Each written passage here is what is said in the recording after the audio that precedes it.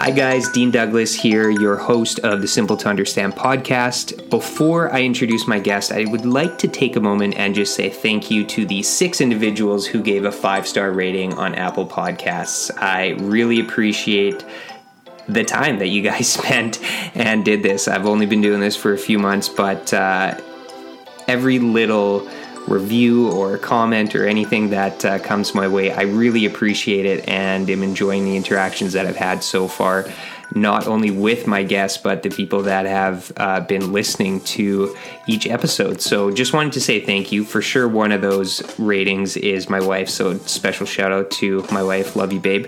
And to the other 5, thank you guys very much. I appreciate it as well. And I just wanted to kickstart that off and say that. Today, my guest is a good friend of mine, Frank Veert, and I've had the pleasure of knowing Frank for a few years, and finally we had a chance to actually sit down, and he was able to share his story, and what a story he has.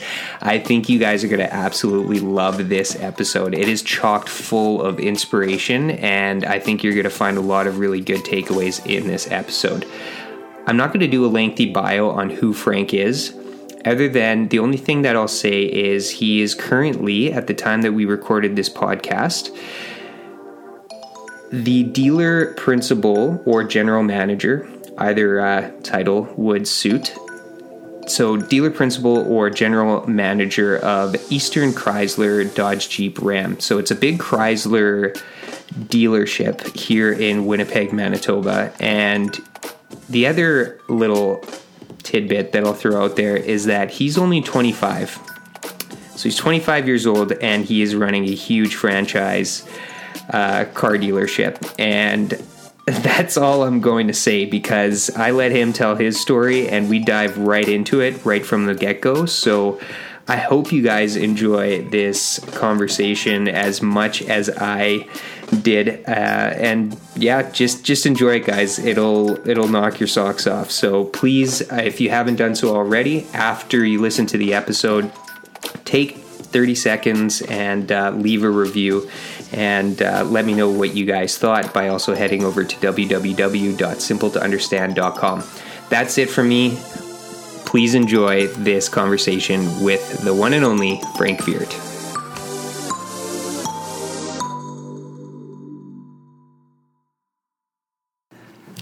All right, Frank, we are recording. Thanks for coming down and doing this podcast with me. No problem. All right, so let's just start with maybe just tell whoever's listening just a little bit about yourself, what you're currently doing, and I'll let you just take it away. For sure. So general manager at Eastern Chrysler, general manager dealer principal, which was always my end game goal. So and I got to do it in my home city. So and how old are you? 25. So you're 25 and you're a dealer principal for a large franchise dealership. Yeah. And I think this will be something that we'll dive into. And I got about 5 years background in the auto industry. And so I think this will be good. We'll go back and forth on and share some stories. So I'm excited to get into it. So let's just back it up and see your path on how the heck a 25-year-old became a dealer principal. So let's just start with maybe how many years have you spent in the auto industry? Well, yeah. So, you used to work with my dad, so you always saw me coming around in university. But I started washing cars 8 years ago, and that was kind of where it all started. But during that time, I always bought and sold cars, and I was always hustling on the side. But really, where it stems is my whole life. I grew up. My dad has been in the car business most of his life. My grandfather was in the car business. My great-grandfather was in the car business. It's like gasoline in the veins kind of story, right? So, it's just, for me, when I was really young, I remember my dad, my grandfather buying and selling cars, and, you know, just kind of old school hustlers. You know, they were just always buying and selling. And, you know, I just, as a little kid, I just was there. They'd bring me, you know. And so, I mean, into high school, I started to actually buy and sell cars with my dad. I did some summer jobs. I started working in a restaurant, you know, in my hometown, Emerson, Manitoba, small town. Mm-hmm. It was a big deal. I got a job at the restaurant. I was like the only kid with a real job. So had that, was cutting grass, saving up money. And then, so my dad and I, I bought and sold a snowmobile. And then it was a junky used car, and, you know, customs. It was a border town. So they always used to auction like the cars that people tried to like hide drugs in. They would like impound them and then auction them. And I remember like my dad, no one would go to bid on these cars other than locals. So you buy them super cheap. Yeah. The fender would be like ripped off because there was drugs in it. But so then you fix it up and sell it. And so anyways, that's kind of where it was all starting to begin. Worked at the restaurant, did my own stuff, cut grass, did some landscaping. It was always just kind of that entrepreneurial spirit. And then what ended up happening was I went into the mechanic side. I really liked like snowmobiling. I really liked quads. I really liked that sort of stuff, right? Yeah. And what had happened was my parents divorced. My dad lived in Winnipeg, so I was used to see him in Winnipeg and all that. And anyways, I found out when I moved to Winnipeg. My mom had to move to Steinbach with her work. I decided to go live with my dad in my grade 11 year. And I found out that you could actually get credits by working as like a mechanic. And so I was like, man, this is great. Like I can graduate early just by working. Like I'm already working all the time. So I got a job with this marina out in West Hawk Lake, and I was fixing boats and quads and whatever. But every hour I worked went towards high school credits. And that was in grade 11? Grade 11, okay. Yeah. So then long story short, I worked there, do all these hours, and I ended up getting all these credits for, you know, my other grade 12 courses. Then I just had to take my core math and all that sort of stuff. Yeah.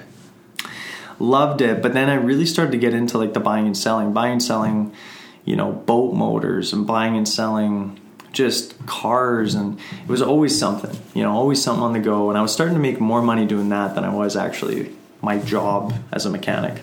Yeah. So I got a letter in the mail, and my dad actually gave it to me, and he's like, it was a direct entry program to the business school. Right. And so to Asper School of Business, which is commerce at U of M. Yeah. Yeah. So I was like, well, you know, I'm kind of digging this, you know, like buying and selling stuff. So let's give it a go, you know. And what it was if you had an average of 85% or more in high school, you could actually get directly into the program. You could get into the program, so you didn't have to have that amazing, you know, first year and get into the faculty, because it was very, very competitive. Right. And this is actually a crazy story. I'm going to segue for a second. Yeah, absolutely. So this is kind of where the car business story starts. This is really where it starts. So what ended up happening was my average was like 83%. So I wasn't going to get in. So I gave all the submission, and then I kind of did rush through it because I was just busy. And I realized, oh, shit, you need 85%. So I was living out in West Hawk Lake as a mechanic, so I call my dad up, and I'm like, Dad, you got to go get the application. I'm not 85%. No one really knows about this story. So he goes to the Asper School, and he like somehow gets my application back. And I go back to my high school teacher at this time because I graduated early from high school. So high school was still going on. The graduation hadn't happened yet. Okay. But I technically was, because I had all these credits from as a mechanic. So I went back to my English teacher, and I was like, hey, listen, like I'm, you know, mechanic now. Like technically I'm graduated, even though we haven't like finished the year. I'm 2% short of getting into this faculty.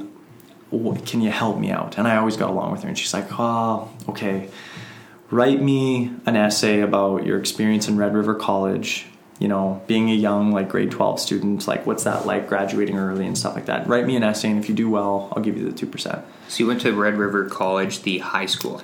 Yeah, exactly. Yeah, sorry, because I graduated early, and to do my mechanic thing, carry it on, I got my level 1 in Red River. Yeah. No, I just wanted to be clear, because I know I've talked with previous guests on the podcast that, because I'm a Red River College grad, but the college, like, post-secondary education college. So for those listening in Winnipeg, there's a Red River College high school. No. So yeah, I did. No, you're right, but I did. Okay. I did the college, but for mechanic. Oh, okay. Sorry, I skipped that step. No, so that's okay. I graduated a little early because I had all these extra credits, and so semester 2 of grade 12, I went to Red River immediately. Okay, got it. Yeah. So I went in to be level 1 technician as a marine and power sports. Got it. So I went right in, but you're right, there's a high school and a college. But yeah, so I hop in. Got it. And my level, it was paid for. The government pays for it because they need people in trades. Yeah. So I was like, perfect. Like, it's all paid for. Like, it's great. Yeah. So, yeah, and so I'm getting, but at the time, I knew it wasn't like my destiny, because I was like working at this marina, and I was like, I like it, but it's not like my passion, Yeah. And so anyways, I went back to her at the high school, and I'm like, hey, like, here's the thing. And so she's like, okay, tell me about your experience. Tell me about, what it was like, doing Red River College and on and on. And yeah. So I do it. She gives me the 2%. So then I just make the submission, like, just on time, right?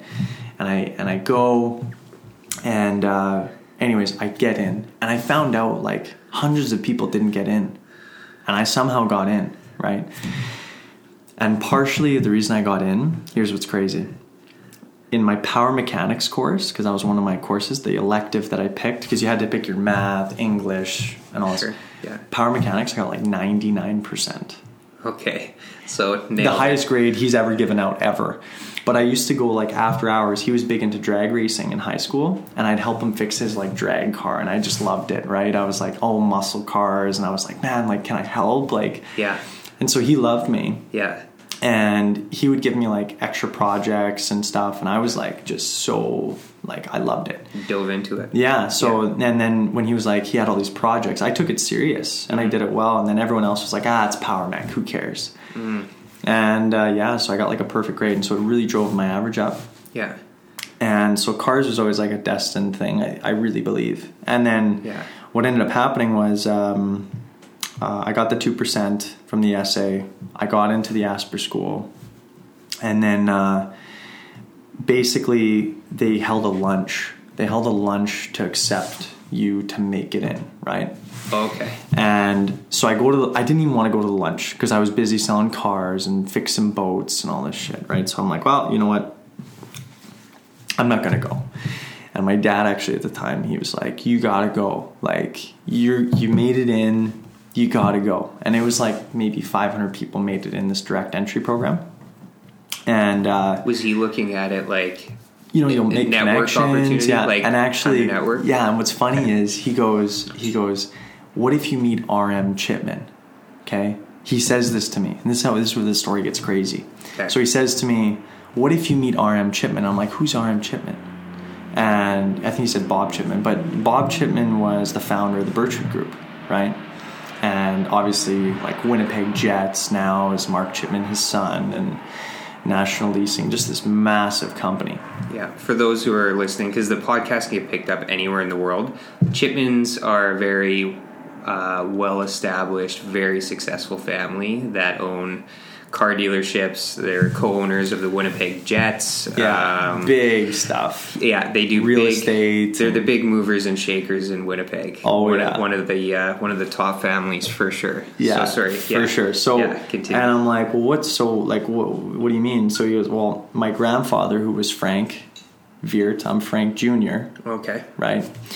Named after your grandfather. Yeah. So he worked for Bob Chipman in the original Birchwood Chevrolet store, like the first store, and he sold cars for him for years and years, like 30 years with his dealership. Wow. And sold cars and provided a great life for my dad and his sisters and everything else. And so then he's like, what if you meet him? Like, and I'm like, yeah, I'm not going to meet him. Like, what are you talking about? And like, whatever. So this is the crazy part of the story. So I go to the lunch. Fine. I'm like, okay, I'll go. I get there kind of late. Everyone's sitting at the table, you know, and so I walk up and, hey, I just walk up to everybody. Hey, I'm Frank Veert. Nice to meet you. How's it going? And there's my seat. And I see Frank Veert and right beside me, R.M. Chipman. No way. It's like a book, right? You can't even write that. No kidding. So anyways, I'm like R.M. Chipman. I was like, that stands for Bob Chipman, right? Because my dad always called him Bob Chipman. He's like, yeah, Robert Chipman. And I was like, oh, no way, I'm Frank Veert. So I said it a second time, and he's like, Frank Veert. And he goes, I haven't heard that name in 20 years. Like, what? And I'm like, yeah, I'm Frank Jr. And anyways, I sit right beside him. And at this time, the Winnipeg Jets hadn't even really been, like, the jersey hadn't been announced. It was still very much, we knew we were getting a team. We didn't know the name yet. It was very fresh. Mm-hmm. This is in, like, 2011, I guess. Yeah. And anyways, so we get talking, and we're just hitting it off. What are you doing for work, he asks. I'm like, well, I'm working on West Hawk Lake, and I'm buying and selling cars. And so he's kind of smiling. And yeah. And so anyways, great lunch. They did great speaking. They give you like your pin, so like you're in the Asper school and all this stuff, so it's all good. You're in the club. Yeah, and then right at the end, he comes to me and he gives me his business card, and he's like, hey, so listen, I know you're working on West Hawk Lake, and but maybe if you're looking for a job, you could give me a call. And so I'm like, no way. So I call my dad right after, and I'm like, you're not going to believe it. And he's like, I told you. Yeah, exactly. And he's like, get out. He's like, he doesn't believe me, right? And I'm like, no, I'm serious. I sat right beside him. Yeah. And anyways, so I call him the next day, right? And he like calls me back, and he actually calls me back. I'm on a date with a girl. And I like ditched the date. I'm like, no way. I was like, so I'm like, I go into the other room, and he's like, hi, Frank. He's like, I didn't expect you to call me the next day. Like, Jesus. And so he's like, well, let's meet. And so I met him. They were building a new Hyundai store on McPhillips. And I met him over there. And this was actually something I really remembered was I parked in the back of the building, right? Because I didn't want to park up front because like customers or whatever, and and there he was. He parked right in the back of the building with me, and I was like, man, like spoke to like what a humble guy he was, you know, like And he was like 80 at the time. Yeah. And so we both get out of our cars like same time. We drove up, and I had this 85 red Camaro that I bought, and my dad put the deal together, and it was pretty cool. Yeah. And so he's like, nice wheels. I was like, hey, it's for sale. And he just laughs. He's like, yeah. So anyway, so we walk in, and there was a guy there. His name's Michael Rollick, who's definitely a mentor of mine from that day forward. So I sit down with him and Michael, and they're like, so what's your deal? What's your story? This, that. And so we get talking. And then they offered me like a job to wash cars. And I was like, hey, you know what? I'm in. You know, I had these two, you know, amazing business leaders in front of me. And I'm like 18. I'm like, yeah, I'm in, you know. So, they gave me the kind of the tour. And so he goes, okay, I'll meet you at the Kia store, Point West, whatever, and bring your rubber boots, and we'll see you then. I'm like, okay, all right, let's do it. Whatever I gotta do. Yeah, and and at no point in time was I like, I'm too good to wash cars, or like that's like below me. I was like, hey, like what an amazing opportunity. Yeah. So I started doing that, and then basically worked from that into an internship. And then I started selling cars shortly after. Became, in that summertime when that was a whole nother part of it, was just putting crazy time. Became the top sales guy in that store at the time, which ended up being the Hyundai store where I had my first interview. Okay, yeah. And then I transferred to the Chevy store. lit it up, had a great run there, amazing leadership, friends to this day, a lot of the people that were there. And then went into finance, sales manager, GSM, and then Michael actually over the last year, he moved to this new auto group, Auto Canada. So him and I stayed in touch, and then, like I said, he's kind of been like a mentor. So when some opportunities started coming up, we were talking, and then it was like, a lot of smaller stores in different cities, and then it was like, hey man, what about Eastern? And Eastern Chrysler's, it's a bigger store, but I was like, man, it's Winnipeg, I'm connected here. It was just, it all made sense, and it worked out. So yeah. Crazy, right? Yeah. I skipped a lot there in the middle. You did. You motored right, yeah. You motored fast into the end part. I did. I mean, the deal was, the start of it was kind of like, that's like a storybook. Like, how does that even happen? Yeah. And then, it's kind of there was a lot that went on in between, though. Yeah. So I want to back up, dig into a couple parts. So how? Yeah. Okay. Because let me share my experience in the car industry. Yeah. Because I jumped around a little bit, but I started working at Waverly Chrysler, Chrysler Dodge Jeep Ram dealership, and it was around 2012, I think it was around there, and started in sales. Mm-hmm. And then that's where I met your dad, and he was selling cars, and I was selling cars, and he was just like, this young kid needs some help. So he took me under his wing, and he taught me how to sell cars. And your dad is hilarious. I just love your dad. He really taught me a lot about people, communication. I'm sure you've got countless stories and lessons from him. Yeah. And I count my blessings to call him a good friend, because he taught me a lot. And so I sold cars first. That was my first into the auto world, was selling cars. And that was right out of Red River College, where I went to business, majored in marketing. And then I was selling cars, and I was like, I'm not really using what I went to school for. But I was selling cars on Instagram, and I was using Facebook, I was using social media, and the car managers at the time didn't understand how that worked. And I was like, I take a picture of a car, and then I put it on my phone, and then it blasts to the internet. I was trying to make it really, something that they could grasp. And so they thought, this kid's pretty good with technology, and the other salesmen were just, sitting around waiting for walk-ins, and I was on my phone trying to get people in, because I knew that's how to get people out there. I wasn't going to wait for people that are reading the newspaper or whatever. I need to connect to millennials, our generation. So that worked for me. And then I left the car industry, and then I got pulled back after a short amount of time. And I worked out at I left Waverly. I went to Good Life Fitness, and I worked downtown. I didn't know that.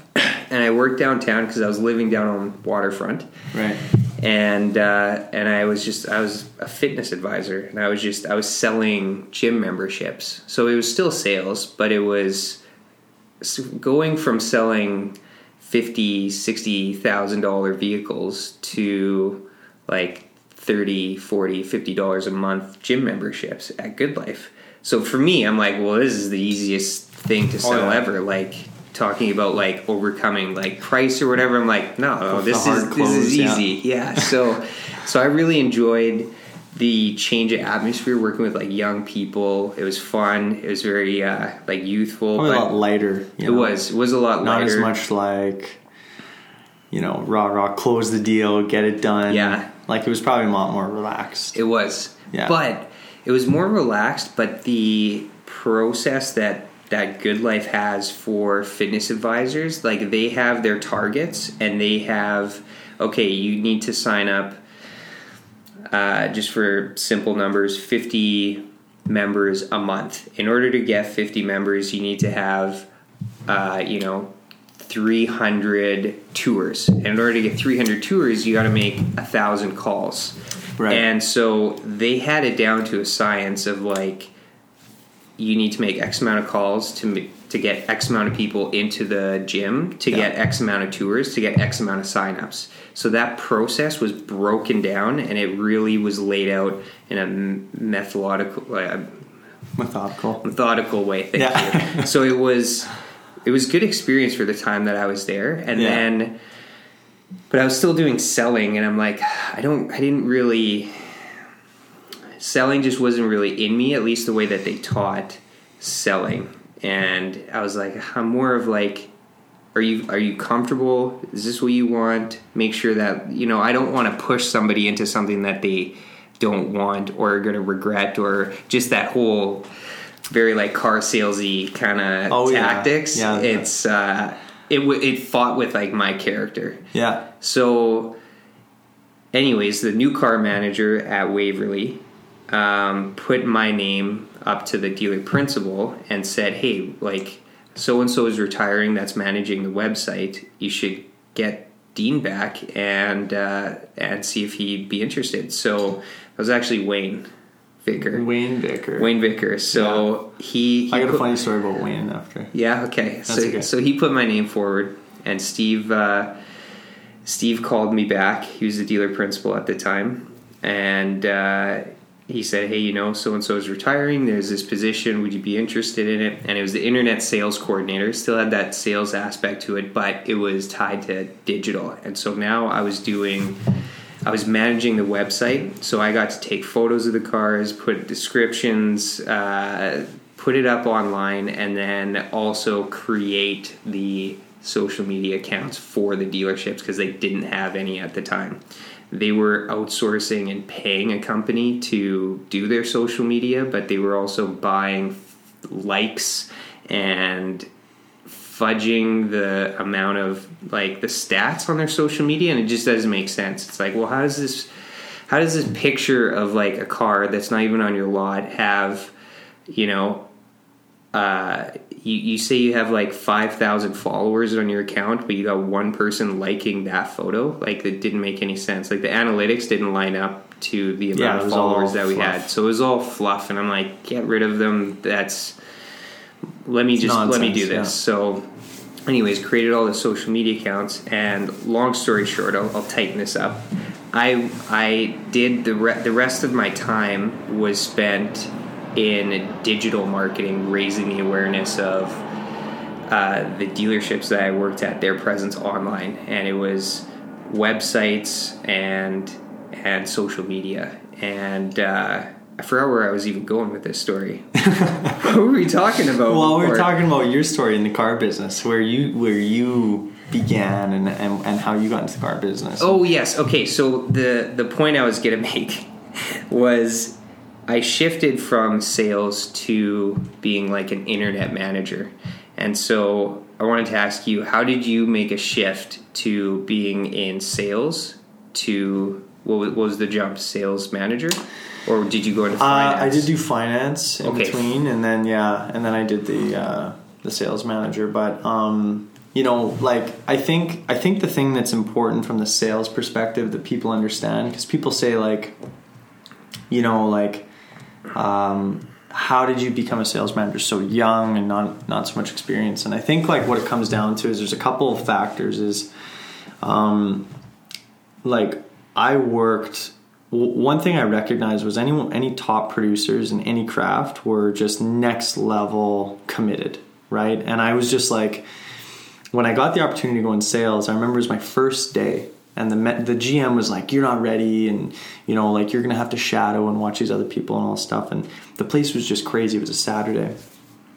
And a customer was there not being helped. I got that customer. I sold her a car first day. And after that, he was like, wow, okay, like, let's go. And I legitimately, Dean, like, I made like nonstop activity. I was on the phones constantly. And I always had this thing where I was like, it took a couple weeks, but I was like, I needed to have 3 people in front of me every single day I was at the dealership. no matter what. I was like, I'm gonna like somehow find a way to get 3 people at my desk. You might be in there for service, you might be there for parts, you might be a legitimate showroom customer, but I was like, I'm getting 3 people at my desk. And so I started to kind of find some strides. By my 4th month, I sold 17 cars in that month. I never sold less than 10 in any given month selling cars. And that's kind of like, in the car business, 10 is like, that's a lot. That's deemed like, you know, it's good, right? Yeah.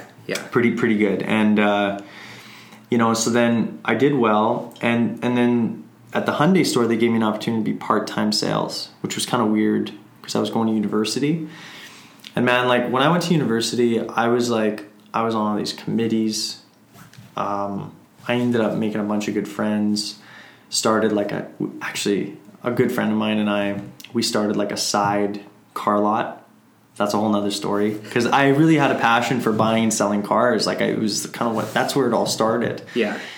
And I really liked that because I mean, you could buy a car, fix it up, and make $1,000, $2,000, maybe more sometimes. Yeah. And I mean, shit, that, you know, you sell a car at a dealership, you might only make a couple $100, maybe you make more.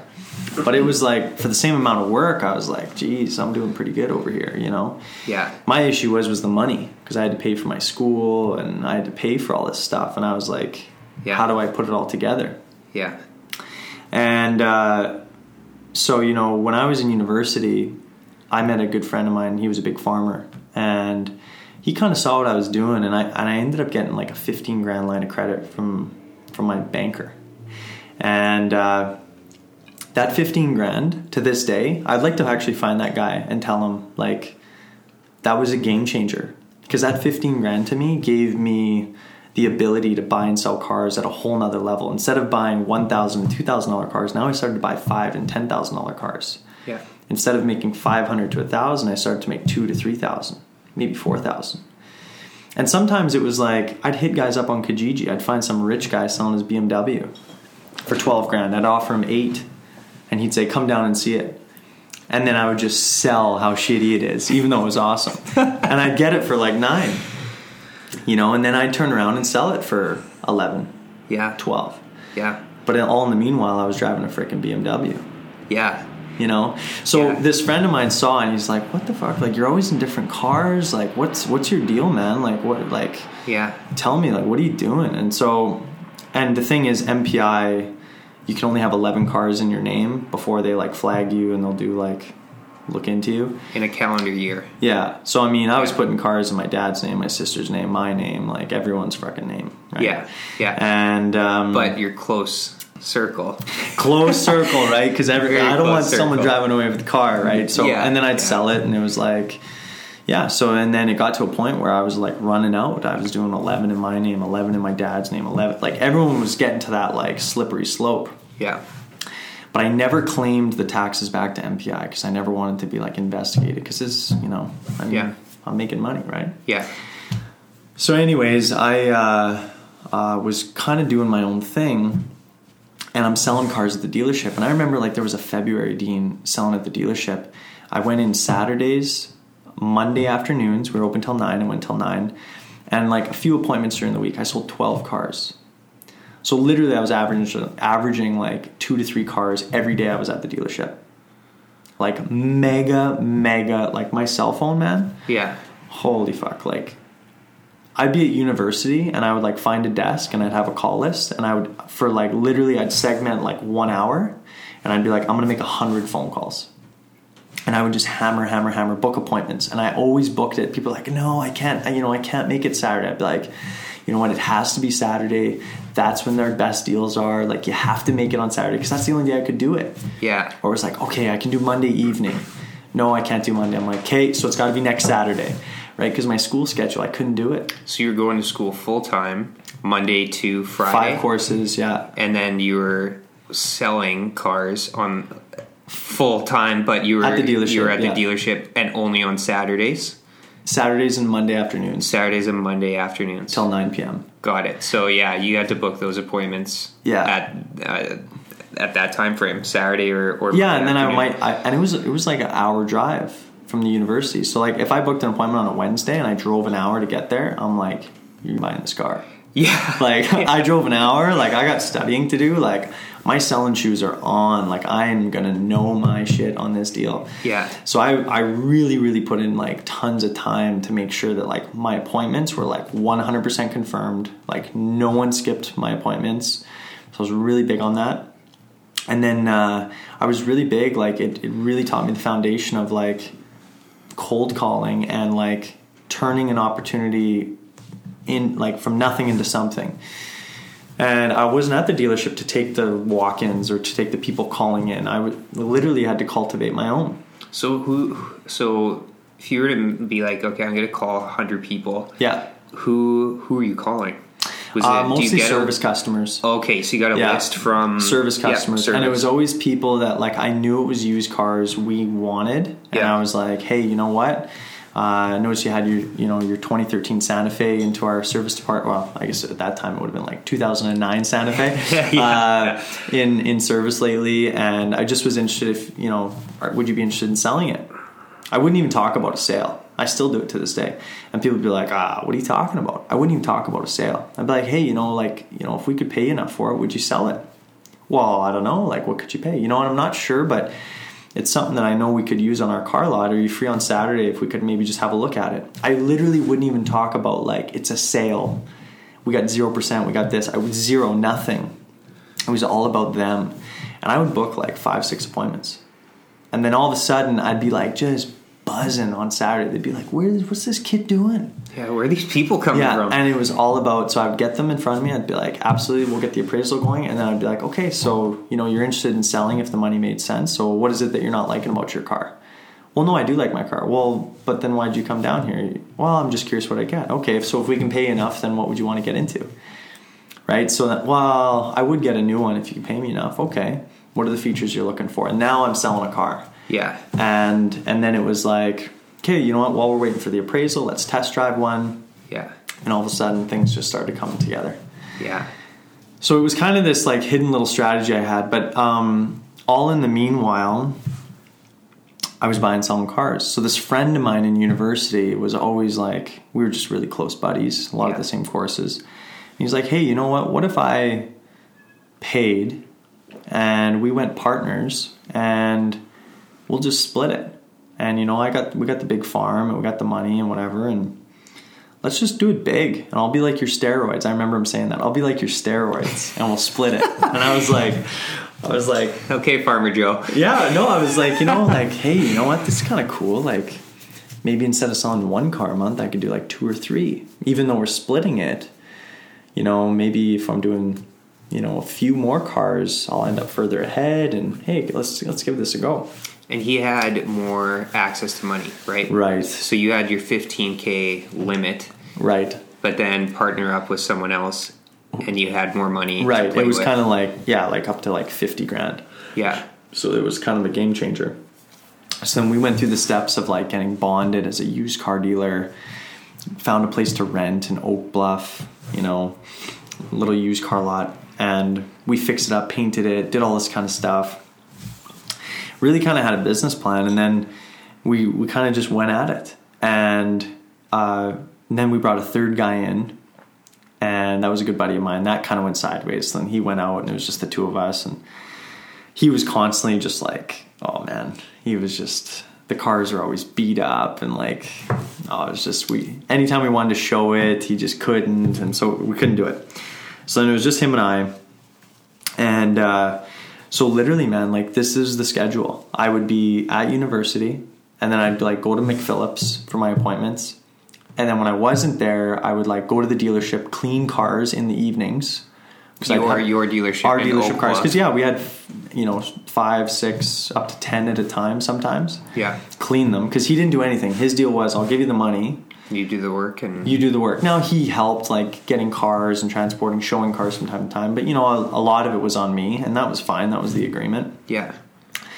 But yeah, so then we'd buy a car. I'd have to transport it from here to the detail place, then to the safety place, and then, to the body shop place. And so like literally always on the go. Everything had to be planned perfectly. So then it would be like university, car lot, back to McPhillips, back to university. Like in those times I was sleeping like legit 4 hours a night, maybe. Like I remember there was a time I had 3 exams in 48 hours. 1 in the morning, 1 in the evening, 1 the next morning. Yeah. So I literally stayed up all night the night before to study for my morning one, did my next one, stayed up all night, then did my morning one. So it was like out of control. Yeah. Because I just couldn't, I had to cram. I just had so much going on, I couldn't do it. So I literally hustled like just next level crazy. And then like every waking hour was work. Yeah. And I remember like I lost like, man, 20, 30 pounds. My mom thought I was like, she's like, are you okay? Like you're like looking like sick. And I was like, I'd skip lunch, skip breakfast. Like I was just go. Eat one meal a day like and just binge the dinner. Waff it down. Yeah, exactly. Like just back into the books and study and whatever. But yeah, so the used car lot on the side was like my little secret. And we hustled hard on that thing. And we would like literally go to the auction, and we're like, keep in mind, man, like we're like 19, 20. Yeah. We'd go and like everyone at this auction was like in their 40s and 50s, and like it was just hilarious because there we are, and then my used car manager from like the Hyundai store was there. Oh, and all these like butcher people, and because you're in the industry. Yeah, so I had to like wear my hat, and I'm like, well, fuck, I don't want them to see me, right? It was bad. Yeah. So anyways, but so we'd go, and then man, we made some mistakes. So I had like bid on a car, and I thought it was one car, it was a different car, and it was like smashed, and oh man, we made some so bad mistakes. So we made some money, we lost some money. It was like a really good venture, but you know, I think when I look back, I wouldn't trade it for the world. I mean, yeah, we put in tons of work, but we had our own small business. It was, and the funniest thing about it was we didn't want to spend the money to reincorporate a business name. So Mitch already had a name called King of Spades Tree Moving. So he used to move trees with a tree spade. Oh yeah, that was another business he had. Yeah. This guy's crazy. Like he's incredibly smart. He's doing his PhD right now. Like this guy's like incredible, right? But he had this tree spade, and he was always doing landscaping. So because we didn't want to reincorporate, we just called it King of Spades Tree Moving Car Lot.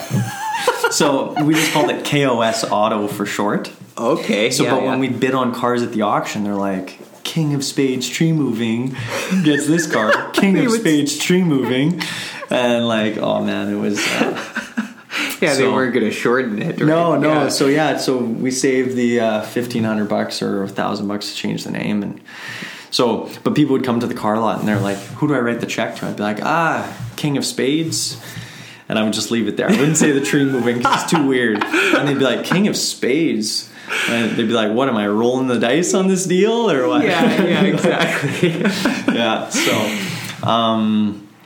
when you because you were incorporated, or you had a business name, you were able to go past that 10 a month. Yes, exactly. Not because you're not under your name. Yeah, you're a certified dealer. We became a certified dealer, so we could go to like dealer auctions, and we were a legitimate dealership. I mean, I got to a point where we could sell like warranties on cars. We set up the financing for cars. Like it was a legitimate thing. But it was just the two of you, right? Just the two of us. You would sell the car, and then you would sell any service warranties, or warranty and everything. Yeah, all that stuff. And then it kind of opened the whole game up, because then not only were we making money on the car, but now we're making money on a warranty and the financing. And so it's just the whole thing kind of started to do better. And don't get me wrong, we, took our licks too, but it was good. So actually how that all came to an end was I was selling cars like crazy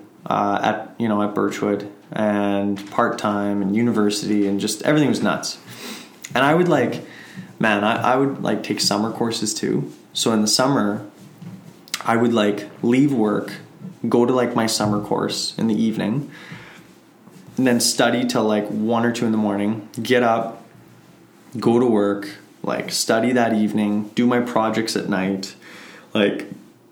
Literally every waking hour was work. Yeah. And And then it got to a point, so then I went to the Chevy store because they were just selling like 200-300 cars a month. It was just crazy. And I actually, at the time, at the Hyundai store, I was just kind of feeling like there was just some, I was ready for a change. You know, I was just, there was a couple of things I disagreed with the managers on. I was just kind of like, you know, I'm ready for something bigger. So I went to the Chev store to sell because they were like the pinnacle store at the time. And I remember I went there, and the GSM at the time, who I hang out with all the time, his name's Riley Saunders. The guy is just amazing. And so he says to me, so do you think you can sell 20 cars? I was like, 100%. I said it like with the most confidence. And he's like, so do you think in the next 4 months, because it was summer, I was full-time, not part-time, are you going to sell me 20 cars in a month? And I said, I guarantee you I will. And then he's like, puts his hand on, he's like, you're hired. So actually, first couple months, 12, 15 cars. And then the third month, they brought this Corvette in. It was like the brand new redesigned Corvette. Mm-hmm. And was it the redesigned one? Yeah, the redesigned. So, like, they weren't even in Canada yet. Oh, okay. And the GM was like just this crazy personality. He was amazing. I still am in touch with him today all the time. And he brings this thing in from the U.S. and it was like unreal, right? Yeah. Looks like a Ferrari. Yeah, I remember when I first saw one and I was like, what is that? That's an amazing, like that's... Oh, yeah. I don't usually use words like that's a sexy vehicle. Like, I'm not that guy. But I looked at that car when it came out and I'm like, that's a sexy car. Oh, and at that time... That is a sexy car. It was like a big fucking deal, this car. Yeah. And... anyways, so he gets this car, and I'm like in awe, right? And so I go to him and I'm like, tell you what, I was like, if I sell you 20 cars this month, you give me that car for the weekend. Okay? I don't even know what dawned on me to say this, but this is what happened. And he's like, the car made you say it. Yeah, and so he goes to me and he's like, I'll do it. I'll make that offer. Right? And keep in mind, I'd only been there like a couple months, right? Most people, to sell that amount of cars, like, you got to be there for years, get referrals, get like lots of, because that's like, if you're going to sell 20, you really have to sell like 30, because you're going to have people cancel, you're going to have deals not get approved, you're going to have things just go sideways. Yeah, and people, like, you only have 20, what would you, how 20, many business days would you have in a month too? Well, like, I mean, if you're taking your days off, I mean, say 23, 24, but like, right. I worked all my days off. But it's one a day. Oh shit, yeah, like at least 1 to 2 a day for sure. 1 to 2 a day at least in a month to pull it off, because you're gonna have deals go sideways. So then, anyway, so I that month just was lighting it up, and then the top guy, who was like top guy in the Birchwood group, like straight up car guy, like unreal. I was beating him for most of the month, and my GM comes to me and he goes, "If you beat Paul, yeah." And he's like, if you beat him, he's like, I'll give you $2,000 cash. And I'm like, fuck. I'm like, so I got like this Corvette on the line. I got this money. And I'm like, oh man, like this is crazy. Neck and neck right to the end of the month. Neck and neck, neck and neck. And man, he beats me. He beats me right at the end. But I sold like 22 cars. The part of the story that people don't know is I also sold 6 cars from our used car lot that month. On like Sundays and shit, because car lots are closed on Sundays. Oh, your own car lot. My own car lot. So we sold 6 there, and I did like 22 there. So it was like, man, I'll tell you what. And I was doing summer courses. Oh my God, yeah. It was just like, man, I get tired even thinking about it. So, but then I got the Corvette. I got this Corvette for a weekend, and man, it was like so awesome. I remember just like being so happy. And anyways, the Chevy store, like those were amazing days, and I became really close with that GM and that whole team at that time. And the GSM, this guy Riley Saunders, who's honestly, man, he's got long hair. He looks like, he even calls himself a hippie. Very free spirited. All he does now is music and stuff. But like at that time, he was like this just amazingly positive, motivational, like game changer in my life. And so I like always stayed close with him, and that whole team was just so amazing. So I ended up actually taking some time off the car business, because after that summer I worked part-time for a while, but then I was legitimately, Dean, I was like burnt out. Like, I don't know. No kidding. If you've ever reached that point, like where you're just like... Yeah, but for me it was in Australia, and I'll go on a segue there. Okay. But, and I want to just hit pause for 1 sec. So talking about 10 cars a month, when I started selling my first month, I didn't have any sales experience. I didn't have a clue. I was just good at talking to people. Right. And so I'm like, okay, I'm just going to talk to people. So the first month of me starting, totally green, I don't know anything about cars. Like, I was not brought up in a car family. Like, yeah. I never knew how to do anything. Like, motor, I don't know the parts of a motor. I remember my dad asked you to, like, what's the size of the tires? And you were like, I don't know. They're I like, had no clue. Pretty big, I guess. And he's like, no, the numbers on the side. Yeah, and I didn't know how to read them. Like, yeah, you're like, well, I don't know, man. Green. Yeah. So, oh my God, your dad probably looked at me like, this kid needs help. Oh, yeah. So anyways, the first month of me selling cars, I sold 10. Yeah. But I had to split a number of deals. So when you split a deal, it was only it was half, right? So it only counted as 7 full vehicles, and then the rest was half deals that I split. And honestly, I think the other half deals were with your dad. And I was good at just doing the intro and... Okay, what do you want to do? Or what do you want? Okay, let's take it on a test drive. Okay, and then the closing part was not my strong part. And then your dad would just see me struggle. He'd just come in, or I'd pull him in, and then he would close the deal. But I always sat next to him, and then I listened to how he would do it, and I learned a lot of just closing strategies from your dad. And then. The second and third month, I can't remember what I did. It wasn't close to 10, but my motivation just went whew, like, and just the roller coaster. It's such a mental game. It is, and the roller coaster of okay, you just like achieved a great month, and then it's just like boop, you just hit restart, and then everyone's at 0, and then you got to do it again. I know. And then you got to do it again. It's like, and then you got to do it again. That's unbelievable. Yeah, I know. It's insane. You know, to me, it's always like, I've used the analogy like the car business, or really sales in general. It's kind of like sports, right? Because I grew up playing hockey and stuff, and it was like, so no matter how good that hockey game was, we might have just killed it, right? Just annihilated that game. But then it's like, you know, the next game, that game didn't matter, right?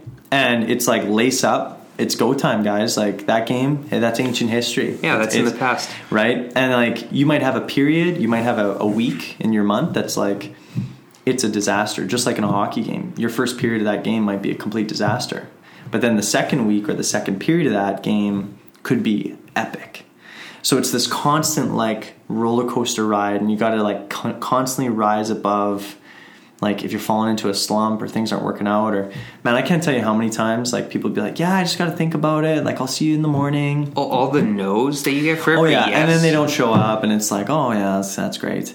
Yeah. And it's like, you know, the average person nowadays visits 1.3 dealerships. So I always tell like our team, I'm like, hey, you know, if you don't sell a car to that customer, statistically speaking, it's over. You know, the next store they go to, they're buying statistically. Yeah. Never mind you, or like you might have done a great job, but clearly, you know, something didn't go right. Yeah. And people come in educated. People come in nowadays with computers and stuff, like they know what they want. Typically, it's like they're pretty dialed in. It's just like, you know, build the value and give them a good experience. You know, and normally it can work out, but. From closing, like, man, there's so many good closing techniques. Like, yeah, you know, like some like big ones that I always talk about is like coaching people into the close, right? So like, let's say you get somebody, you serve them a number, right? You know, somebody might say, and this works for a lot of things. I do it with my girlfriend all the time. If she's listening, I think this is funny, but like, so you ask somebody like, okay, so here's the numbers, here's what it's at. know somebody might say to you, oh man, like, you know, maybe it's 250 biweekly. Well, I was really hoping to be like 220 biweekly. You know, then you would just say, okay, so what you're saying is, right? What you're saying is, if I understand you correctly, at 220 biweekly, we would have a deal right now and you'd buy this vehicle. Now, you didn't say that, but I'm coaching you into a commitment. Yeah. Yeah, I would. Now, and then my immediate response would be like, okay, I don't know if I can do that, but let me go try.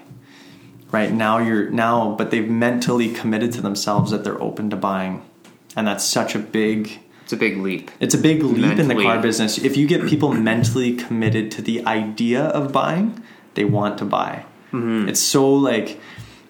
And I've had people that I hired that were in like the finance business, real estate business, stuff like that. And the takeaways that they've all had that they've told me is like, man, I've realized like the car business, like what I've learned is like the power of like now. And getting people committed to the idea of now. Yeah. So questions I ask often is like, well, no, we're just looking. Yeah. I'm like, okay, are you weeks, months, or days away? Every single person always says weeks. Like, always. Yeah. Because if they say months, I'm like, months? Oh, like, okay, well, that could be next model year. Like, we can look, but like, but most people be like weeks. So I'm like, okay, no, that's all good. You can definitely do that. But we are coming to the end of the quarter. It is also the end of the month. And programs can always change. I know model year, we're starting to run out of the 18s. The inventory is getting slim, so the deals are really good right now. If you do wait weeks, we might be out of those 18s. So, you can wait weeks, but if you want to see numbers today, maybe it can make sense for you, right? So now you just use these things to try to coach them into now. Right? And you also know, too, the way that buyers shop now. And I've dove into analytics big time because that was part of my job, and this shift from traditional to digital was huge in the little amount of time that I was in the industry, but I was getting those stats right away, and I was like, 1.3 dealerships is so basically one dealership. Oh yeah, exactly. And if they have a shit experience, they're just going to go to the same. If they landed on a vehicle, they're going to find that vehicle at a second place and have that backup probably set already in their mind. But so when you ask them like weeks, they've already done their homework. 9 times out of 10, they know what they want, and they are an informed customer, and they just want to have a good experience. So that's a good strategy. And like nowadays, like, so this month we'll see like 100 people walk through the doors and like talk to our salespeople. We'll have about 100 people, well, maybe like 200 people call in on a vehicle that they saw online or something. Yeah. But we'll get like 400 people that engage in like online emails and chats. 100%. So what's interesting is 5 years ago, it was like almost the other way around. It was showrooms, then phones, then internet was kind of like a little bit there. Yeah. So the business is really shifting to this digital. That's where people start. They're very informed. They're very educated. Now it's not an information center. It's an experience center. Yeah. Right? So when I got there, some of the first things I talked about was like, tell me the history about Jeep. When was Jeep founded? What does it mean to be a Jeep owner? Right? Tell me about what can you do in that Jeep that you can't do in a Ford? Right? And everyone's like looking at me like, man, like, what are you talking about? But I'm like, I don't want to hear about 40% off. I don't want to hear about 0%. Tell me, build the value, right? When you go to a Ritz-Carlton, they're never talking about the price of the hotel. Yeah. They're talking about, their amazing catering or room service, and their, the pool and the spa and the, all the rest of it. All the amenities that are going to add to the experience. Exactly. So, and that's a big game changer for us. And I mean, at the dealership, that I'm at now, like we tripled our new car numbers last month, year over year. And like that, a big part of doing that was like, we didn't necessarily change the whole sales team, but we changed a lot. We really focused on our process, process, and really dialed into what does it mean to sell, what is selling your car? What's the stages? What's the word tracks and all that good stuff. And talking about word tracks and why I think you're so good at it, because when I was with your dad, he would be like, hey, let's role play. like out of nowhere, like I'm having lunch or whatever, he'd like sit down and be like, hey, let's role play. So tell me, you know, an objection or whatever. And then we would just go through it, and he would just always, and half the time I thought he was kidding, but he was serious, and he was always role-playing objections. Man, and we did it at the dinner table. It was crazy. Yeah. My sisters would be like, hey, you guys, we get it, like, enough. Yeah, right. Yeah, straight up. I was like a young kid. Yeah. So that training is, going back years. Yeah. But I get it, and then I would see him do the same thing with you when he and I would hear trickles of like stories of like, you know, what you were up to and this and that, and Frank's now at this dealership and that one and everything. Yeah. He always was so proud and would share a story and whenever he could. It was so good, but that's so important, and I think they don't teach that at the dealership either. Like when you're hired on as sales, you like I watched like a video in an office of how to sell cars, and then I was put onto the floor. Man, straight up, isn't that crazy? That's like, how most dealerships are. What kind of training is this? When like, I started, role playing is way more effective. Man, most sales places, never mind cars, just sales in general, it's like learn as you go. It's crazy. It was 100%. And Riley Saunders, the guy I talked about at the Chevy store, he had this like keys to success and sales process, and he had this whole like binder of stuff. And I was like, man, like compared to Hyundai's like, there's your desk, like go figure it out. Yeah. This guy like sat down with me, went over this stuff, and I was like, to this day, Dean, I have all of those papers, and every salesperson that comes like and starts with me, I go over it. Keys to success, sales process. It's the identical thing. And we went for lunch, and I told him, I'm like, I actually put his name at the bottom. I'm like, R. Saunders. And the last thing in his keys to success, it says, in this business, you choose to be successful, ... or not. And then I put R. Saunders, right? And that's kind of like my tribute to him. But I love that. At the Chevy store, you know, to kind of go back, what was that all about? You know, sales to sales manager, right? That was I think because I did that 20 car month, and because I gained the respect of the GM and the salespeople, and just really immersed myself in that team, I took some time off. But and then I transitioned into the finance side. I did like subprime financing, like challenge credit financing, and it was a new division in Birchwood, and did that for about 6 months. And explain what subprime is, just for people that so that's that like don't know. People say you go into a dealership, you don't get approved, right? For like the 0% or the low 4.99 or 5.9, the low rate stuff. Then it gets turned over to subprime or non-prime or special finance. There's all these words for it, but ultimately what it is it's kind of the bad credit division. Yeah. Different lenders, different financiers. So maybe it's 8.99, 9.99, maybe even higher, you know? Yeah. And it goes pretty high, to be honest, right? Yeah. I've heard of some like over 20. Like it was like a credit card. It does, basically. I mean, it does. And I mean, I think like any business, you can be ethical or unethical. Birchwood was very ethical with it. I mean, we always tried to, you know, keep it where you weren't putting these people in like long-term loans that they'll never get out of. It was like tight terms, just get your credit fixed up, make a couple years of payments, and then let's flip you into a low-rate car. So explain just the process for people that have bad credit that want to turn it around, how you could do that with getting a car loan? With a car loan. Yeah, so it's a good question. So basically with credit, you have installment loans or you have like open-ended loans. Now, open-ended loans would be like, you know, like a credit card, a line of credit. It doesn't really build credit very well because there's no like fixed payments. Whereas an installment loan really helps build your credit up because it's fixed payments. It shows that you can actually make consistent payments. Yeah, fulfill an obligation in that. So a car loan where it's good is it's an installment loan. It's fixed payments. And if you can show, you know, fixed payments on time, you know, for a year, 2 years, it can really boost your credit up. And especially with like, you know, auto lenders and stuff where they'll, with a good solid payment history, you can flip into like a low rate car quite easily after a year or two. And then, you know, and then then fix your credit essentially and get into a better place. Yeah.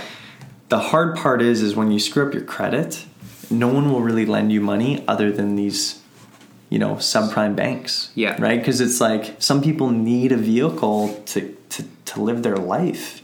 And so people would say like, man, like, but it's like, no. And the way I always justified it, I'm like, look, I never put anyone in those situations. All I can try to do is coach them into how to fix their problem. Whether they had a divorce or they had an unfortunate circumstance, whatever it was, I'll tell you how to get yourself out of that pickle.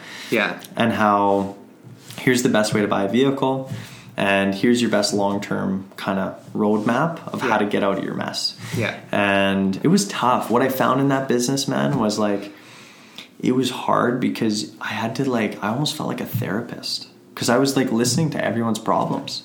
Right, like how their credit went sideways. It was divorces. It was deaths in families. It was all this kind of stuff. And I'm like, man, like I just, I liked the art of the sell. I wasn't like, I was like, man, like I just sit there and listen to a lot of these issues, heavy stories, and it was hard because, they want you to kind of open up about yourself. Like that's just a conversation, right? And I'm like, oh man, it was just getting kind of deep and heavy every day. And so but it was good. I mean, it was a great team, a great group of people. But then it really got to a point, man, where I was like, you know what, I don't know what I want to do when I graduate. I was getting close to graduation at this time. 3 years selling cars. Now, 6 months in the finance side, and I'm like, okay, like I'm almost at 4 years. I'm just about done my university degree. So I took that last term off, and I was always like B's, maybe the odd A, maybe a C plus, kind of in the middle of the road. Mm-hmm. That last term, man, I took off. I was like, I'm just going head down into school, So you took the term off from work. Yeah, and just took all work off and then just focused on school. Yeah. Yeah, did a bunch of committees and did some school trips and a lot of stuff that I kind of neglected. And we still had like a couple little things on the side, but the car business was done. I'll explain how that happened. Yeah. But like the car lot, I mean. We had ended it. But yeah, I just did school, and man, that term I got like straight A's and A pluses, and it proved to me like, man, if you can focus on one thing, you like, I used to think like, man, I'm just not as smart as like those Chinese guys, or I'm just not as smart as like some of those other people. Yeah. So like that'll just never be me. But when I solely focused on just one thing, it worked. Yeah. So it was a good learning lesson. But the car business, actually how it ended when I was with Subprime, I was still doing the car lot. And what ended up happening was I sold a Jeep Wrangler to a guy. Maybe him and his son are listening. I sold a Jeep Wrangler to him, and I took a deposit, $500, to secure the deal. And the kid needed to get financing. And so it was for the kid? For the son, yeah. For the son, yeah. And they negotiated, man. They got a great deal for themselves, so like, way to go. Yeah. And I was like losing money on this Jeep, which I shouldn't have been, but I was like, whatever. So anyways, I sell him the car, and I'm like, okay, how long do you need to get financing? About a week. I'm like, okay, so in 1 week, if you can't get the financing, then, I'll refund your deposit and you can, find a different car for yourself. So cars stays on Kijiji. I'm university, subprime, whatever. And anyways, I get another call on it. The guy comes down, he's like, I'll buy it for full price. And he's just pumped. He like wrote off his car. I'm like, so I'm like, okay, let's go. So I go show him, and this is on like the 6th day. So I'm like strategizing in my head, like, okay, like what's going to happen here? And is this for the KOS? Used car lot. Yeah, KOS, King of Spades there, yeah. Yeah, okay. So we make a deal, handshake deal, and he wants to buy warranty and all this stuff. And I'm like, man, like, okay, from a deal I'm losing money, I'm actually like able to make a little bit of money here.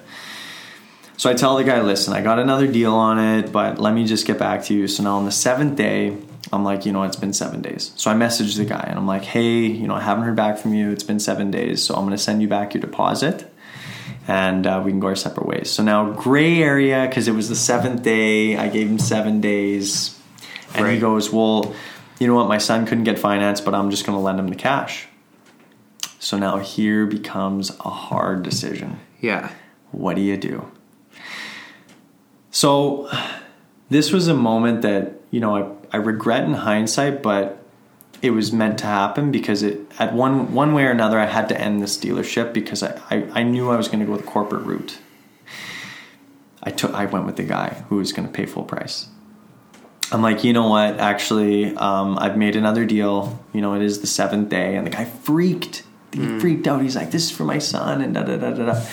I'm like, I know, but like, hey, it's been 7 days, and you know that was the agreement. He's like, it is still the 7th day, and so yeah. So anyways, I go with this deal. 2 days later, I get a letter, head office Birchwood, that says this guy was representing Birchwood, selling at a used car lot.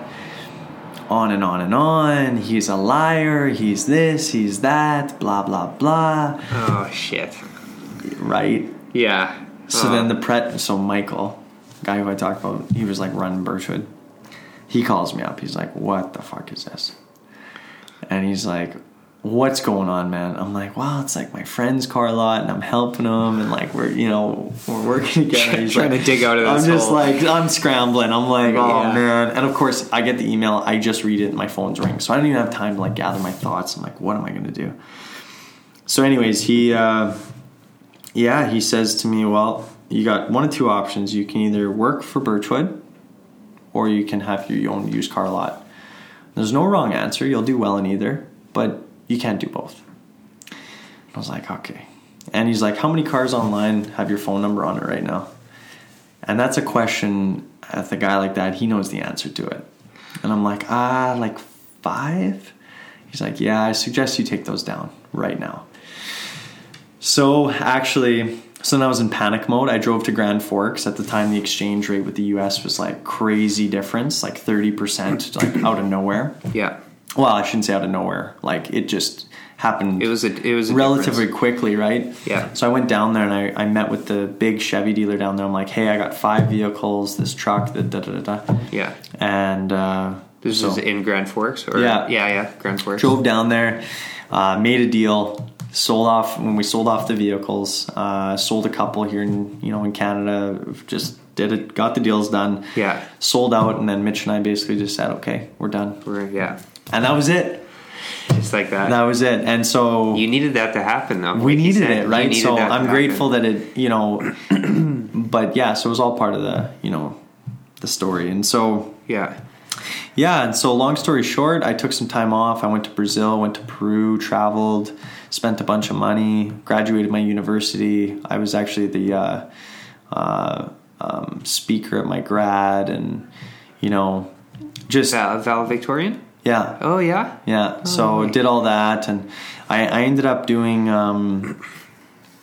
kind of some thinking of, okay, what's the next step when I went on my trip, and the GSM that Riley Saunders was now at the Nissan store, but the Chevy store was really struggling from once it was this big mega thing, right? And so I was going to go to Riley and be the sales manager there and follow him at Nissan. But then Michael's like, no, we need help at this. We want you at Chevy, right? So then I was like, it actually kind of maybe makes more sense because I know the salespeople, I know the team, I had the respect of everybody. And you got to remember, at this time, I'm 21 years old. Yeah.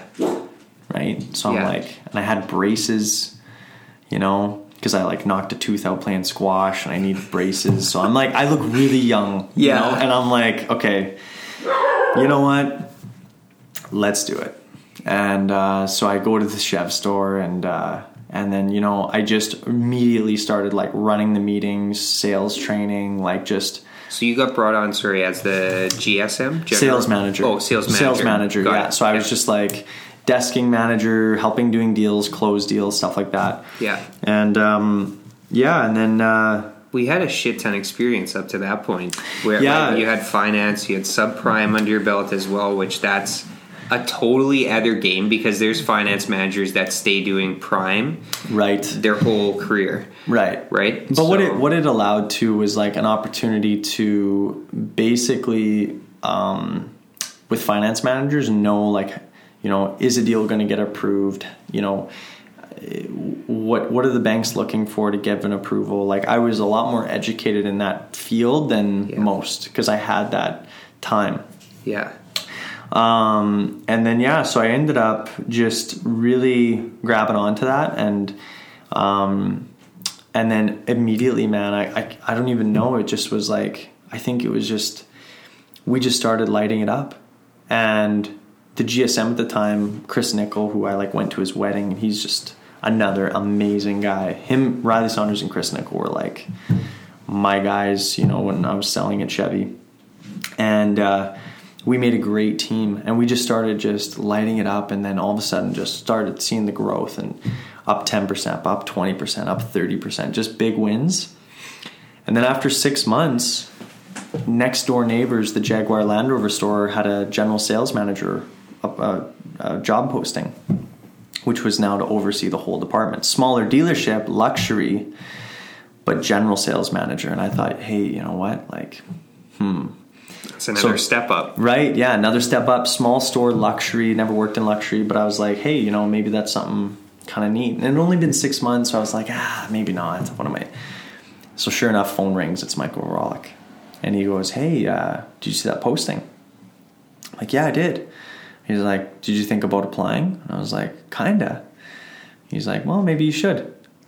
And so I'm like, okay. So I applied, and I did the interview and everything like that. And anyways, after, I guess it was a little more than 6, I think it was like 7 or 8 months at Chevy, I got the job as GSM. And so you went 6-7 months as a sales manager to a jump to a GSM. Yeah, and I mean, as a sales manager, probably one of the big differentiators for me, man, was like, I knew I was young, and I knew I kind of had like this expectation that maybe it was too soon, and maybe I wasn't ready, and maybe. So I like literally, I would like be the first to arrive, last to leave every day, like Mondays and Tuesdays. And I've never changed the schedule. I was there 9 to 9. And then I was there 9 to 7, 9 to 8 every other day. 6 days, like, so 9 to 9, 9 to 9, 9 to 7 or 8 every day, Saturdays included, Sundays off. Never changed that schedule. Literally nonstop.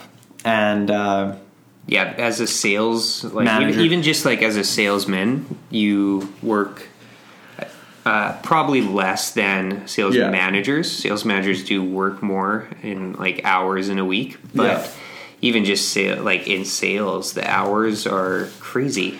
And then like, you bump up to management positions, and like the time commitment goes up. Man. So I remember, Dean, I was washing cars at like minimum wage, and then I went to selling cars, and I remember talking to Michael. And I made like, I want to say like 25 grand my first summer, full time. And then the following summer, when I went to the Chevy store, Michael's like, you should try to make like 40 grand this summer. And I was like, man, that'd be pretty crazy, Yeah, that'd be nice. For a summer, people don't make that like over 12 months. So, right. And so I was doing like 12, 15, 22, and then I did like 18 or something. And I made over 40 grand in 4 months. And I was like, man, like, this is crazy. Like, this business is crazy. Like, you work hard, but I was like, man, you can do well, and if you hit all your bonuses and you hit all this, like, man, it was great. So I was like, shit, this is crazy. So anyways, and then when I went to the Jaguar store, I mean, again, I was this young guy in this luxury store dealing with lawyers and dealing with these business owners, and like, who's this 22-year-old punk, right? Like, as a general sales manager, running this department, like, who the hell are you, right? Yeah. And I know that's for sure what people thought, but I was like, once they'd hear me speak, everyone was kind of like, oh shit, like, okay. I guess he's here for a reason. Yeah, I guess like this guy kind of. But, I made some mistakes there, man. Luxury's tough. Luxury's hard, man. Like, I remember my first, like, Land Rover appraisal. Like, I just made the biggest... we lost on that vehicle, like, 18 grand. Can you believe that? Oh, my God. And, like, my GM at the time, he was a great guy. Like, he taught me a lot of things. And I mean, he goes to me and he's like, all right, so you made a mistake. Just make sure it never happens again. Yeah, don't do it again. Yeah, man. Like, I'm losing sleep. Like, oh my God. Like, it was so brutal. Was that because you just didn't know how to appraise such a high price vehicle? Think about it. A guy buys a $200,000 vehicle, right? He puts on 30,000 kilometers. I think he put like 80,000 kilometers on it in a year. It was something crazy. And then he comes in for an appraisal. He paid $200,000 for it. And I'm like, I don't know. Like, what's that car worth? Yeah, $200,000 vehicle, but it's got a lot of miles. Right. Yeah. So what's it worth, right? Like, I don't even know, man. And so when you're playing in those kind of dollars, like, I'm dealing with Chevy Cruzes for 10, 15 grand, and now I go to this. I'm like, oh my God. Yeah, it's a whole other ball game. So I learned my lesson, and then we ended up just getting dialed right in. And I mean, like, I wish I could share the numbers, but it was like, we like tripled our net profit in the first year, and then we almost doubled it the following year. So it was like, wow. It was just like great, man. We lit it up. We went from doing like 30, 40 cars, doing like 60, 70 every month. Amazing team, like such a good team of people, and was there just about 2 years. And one day we're lighting it up. Life's good. I'm 22, 23, driving a Land Rover. Yeah. You know. Yeah. Like $150,000 vehicle. Like, life's good, you know. Yeah. Making a bunch of money. Hey, what could go wrong? And I get a call one day, and I'm like, it's Michael. And he goes, hey, how would you feel about, working at the Nissan store? And I'm like, what? I'm like, what are you talking about? Yeah. How would you feel about starting there on Monday? And this is like a Saturday. I'm like out of nowhere. And I'm like, man, like, so going from a store selling 60, 70 cars, Nissan Infiniti was selling like 150 cars a month. It was a big operation, 20 salespeople, like a big thing, right? And I'm like, wow, like, that's pretty amazing. As a GSM? GSM, General Sales Manager. So instead of like 2 sales managers, now you got like 5. It's like a much bigger, well, I guess 4 actually. It's a much bigger thing. Yeah. So I'm like, look, let me talk to my girlfriend Hazel. Let me get back to you. So I'm like, I talked to her and I'm like, hey, you know what? Like, Michael's never stood me wrong. What do I have to lose? If it doesn't work out, so what? But again, at Jaguar, same thing, man. Like, those results didn't just happen. Like, it was like straight up, like, I was everywhere. Every banquet, every like community involvement, I was there. At car shows on Sundays, I was there. Like, Sundays were closed. Every, like, Monday, Tuesday, 9 to 9, every day, every week, no days off, like, straight up. And people think like, oh, like, you're just young, you're lucky. But I'm like, fuck. You have no clue. You don't understand, and you don't see those like long nights hustling a deal. We close at 6. I'm there till 9. Yeah, I did that a number of times. Yeah, waiting for a guy to show up because he's got to close his business down. He gets there. We hustle till 10:30. We don't close the deal, and I just go home. And my girlfriend's like, "Oh, did you close the deal?" I'm like, "No." Like that was just normal. Yeah. Right. Yeah. But that so anyway, so Nissan Infiniti, I'm like, okay, you know what? Let's do it. Yeah. So I sign up, and then they were getting a new general manager who I got along with really well. This guy, Derek Whitty, who's a beauty, great guy. We go there together. He's getting married like the same week. So he's going on his honeymoon that month. He's gone. And I'm like, fuck, I'm going to be alone in this monster? Yeah. Right? So you're going to be GSM in a new and no GM store. There. No general manager because he's going on his honeymoon for like 3 weeks. So for those who don't know the layout of a dealership, it's salespeople. Then you typically a new car manager, used car manager, right? Then a general sales manager sometimes, and then a general manager or a dealer principal. Right. And that's kind of the flow of, that's kind of the hierarchy of a dealership structure, typically. Yeah, and sometimes you might have like an extra sales manager, like new, used, and maybe one more sales manager to help like desk deals. Yeah. In the big stores, which is what we had at Nissan. Yeah.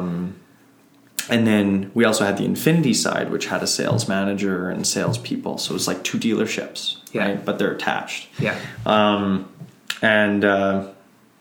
Anyways, so we go there for a few days together and we're hitting it off immediately. And we're getting, just getting a lay of the land, just trying to figure this place out. And it was doing okay, but the culture was kind of rough. The energy wasn't there. And it was just kind of like, it was doing okay, but just not great. Not hitting targets. For those of you that don't know, there's a lot of money on the table to hit targets in the car business. So like the manufacturer will be like, they'll incentivize you to hit your target. So like it's 50 cars, you got to sell them 50 new cars. If you sell 49, you get 0. But if you sell 50, maybe you might get, X amount of dollars retroactive. So it's like, it means a lot to hit the number. Yeah. So if you don't hit it, it's not good. Yeah. Anyways, so he's gone and it's just me. And so I'm like, okay, I gotta this is gonna be crazy. So that first month, man, I don't think I've ever I went so hard. We did a massive sale. First Saturday, we sold 22 cars that one day. We ended up just going completely next level, just tons of energy. I was throwing a bunch of money around, bonuses, just get everyone jacked. To get everyone fired up. Oh, right? Yeah. And we did, and we killed it. And it was it was a massive month, man. It was the biggest month of the year. And it was October. Good for you. It was in October. And anyways, Derek comes back and he's like, wow, man, killed it.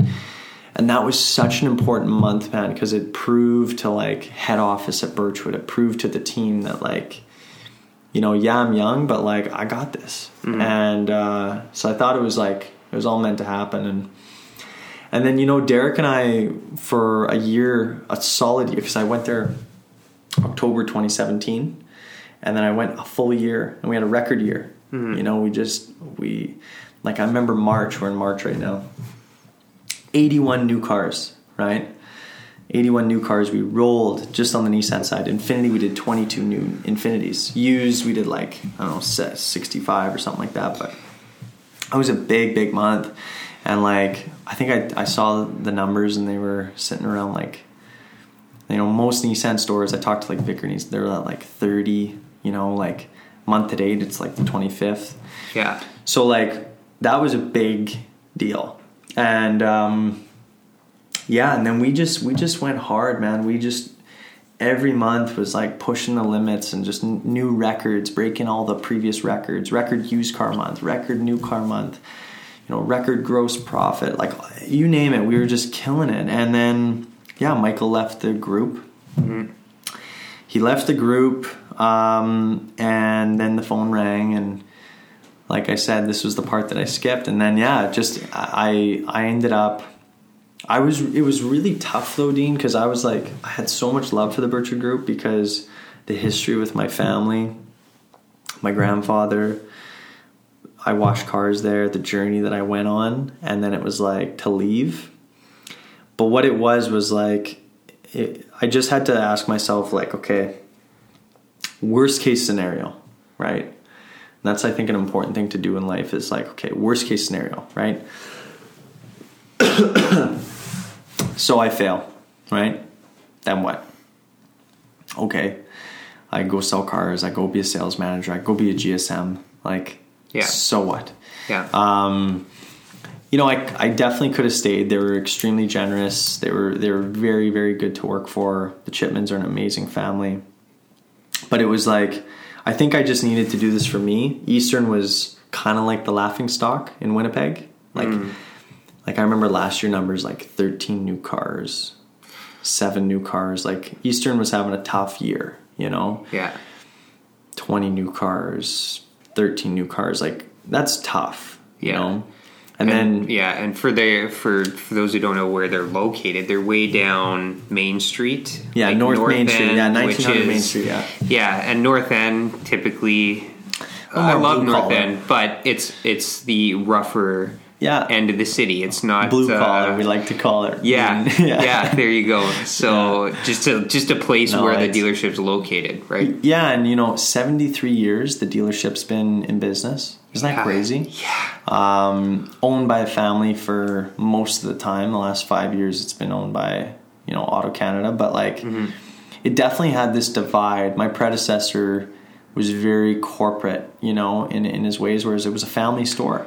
So it was this big divide of a family store to a corporate store. Right. And I'm trying to blend those lines a bit of we're corporate, but we're still community-based. We're still, customer service is number one. We still want to be leaders in our community and in our business. We still want to be the destination center for your friends, your family, the community. And so, whereas it was just very much of you don't like it, see you later, or we don't do discounts on, what, it was just it was a very big 360. Yeah. And I've been to your store, and it's a very multicultural store as well, which is good to highlight because you want to go from, family owned to corporate. Yeah. Well, the families that are running this store, even though it's under a corporate structure, I mean, it's community. It's the people that are working, living in the community are working there, right? So, and you still have to, you want to draw on that. Highlight that. I mean, we have a collision center, parts department, service department, sales department, and there's a lot of areas in our dealership that are amazing. We got a great body shop. Our parts department is amazingly run. Service, we had to go through massive changes. It was not good at all. Yeah. Sales had an extremely tough year. Went through a bunch of turnover in the sales department.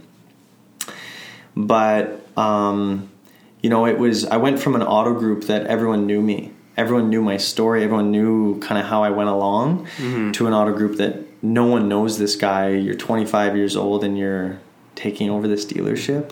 What? And you've never run a store. Yeah. And you're taking over one of the poorest performing stores, losing just in rough shape. Yeah. And you're gonna run it. Yeah. Okay. What? Yeah. So, and on paper, I get it. It looks weird. A 25-year-old guy who is a general sales manager is going to take over this, failing store. Yeah. What? Yeah. But,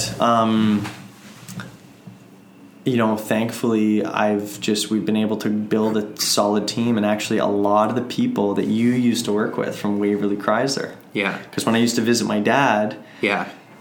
I got to know everyone. Yeah. I got to know you. I got to know everybody. Yeah. So a lot of those people came and were coming and surrounding myself just with a better, and I shouldn't say better, surrounding myself with, there's a lot of the same people that are there, but also growing with new people. Yeah. Changing the culture, changing process. Yeah. And my hours haven't changed. Even though the title is what it is. Yeah. I'm still first to arrive, last to leave. Yeah. People still laugh. People laugh at me that have worked with me. They're like, why, man? What? And I'm like, I used to think I'd get to this place of being a GM or I used to fantasize if I could make $100,000, if I could be a general manager, if I could be if I had all these ambitions when I was young, and I was okay, I made $100,000. Okay. I wonder what it would be like to make 150. Okay, you do that, and everything just keeps growing. And what I realized is okay, I've made the GM and I've made the money and whatever, but you get to a point where it's the destination isn't happiness, right? And that's something that I really encourage people is the journey is what's important. And honestly, what's crazy is I never share this journey with anybody. Yeah. This whole thing that I just talked about. Yeah. is like the curtains are in on this. Yeah. But like, as you can tell, it's like been just a crazy roller coaster. Yeah. And there's things in between that I've skipped. Yeah, I'm going to pull up some big missing piece after. I'm going to let you keep going down this route. But yeah, it is, sorry, continue. Yeah. But yeah, it's just like, I've just found like, you know, if you want something, you can do it. Mm-hmm. And I had this grand vision of my end journey being a GM, you know, dealer principal, GM, running your own store, and it's all good. But I feel like this is actually the start. Yeah. Which is crazy, because this was like the end game. This was like, oh, this is like, hey, maybe 20, 30 years. Like, hey, I can do this. Yeah. And I've done it in like 7, 8. Yeah. So, yeah, I mean, that is a huge...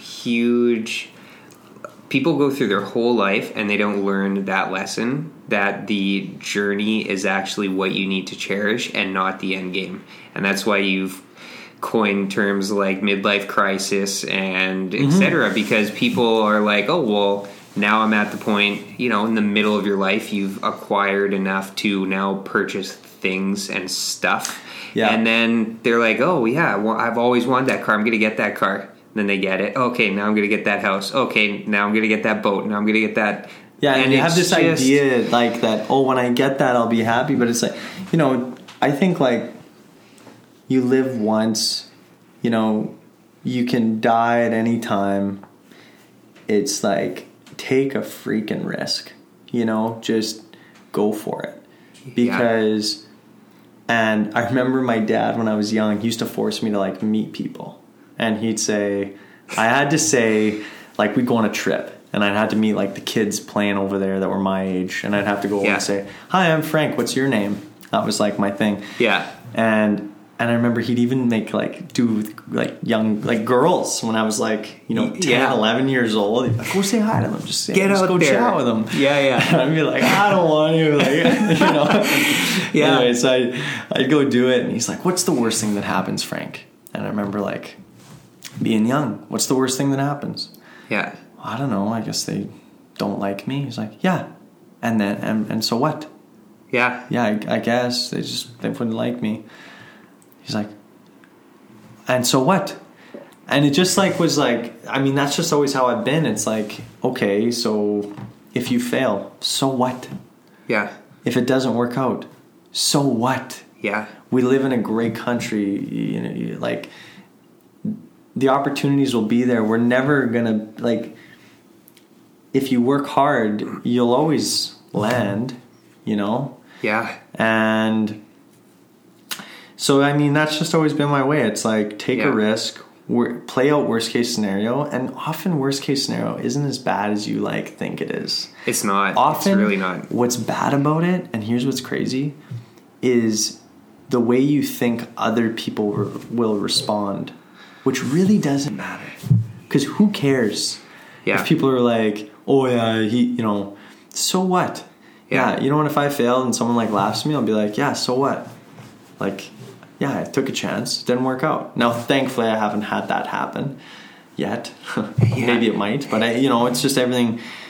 But it's like, yeah, I mean, who gives a shit about if someone doesn't agree with your decisions or doesn't agree with, you know, what you want to do? And at the end of the day, you got to do what's best for you and your family and your unit. Yeah. And trust in yourself. Yeah. Preach. Absolutely. I know, right? I mean, I know I'm just preaching hard here, but it's just the truth. I don't talk about this stuff much, but it's like, you got to believe in yourself, you know? Yeah, I'm 25, okay? Yeah. But if I told myself, if I was under the belief that I'm too young to do this job, I would be too young.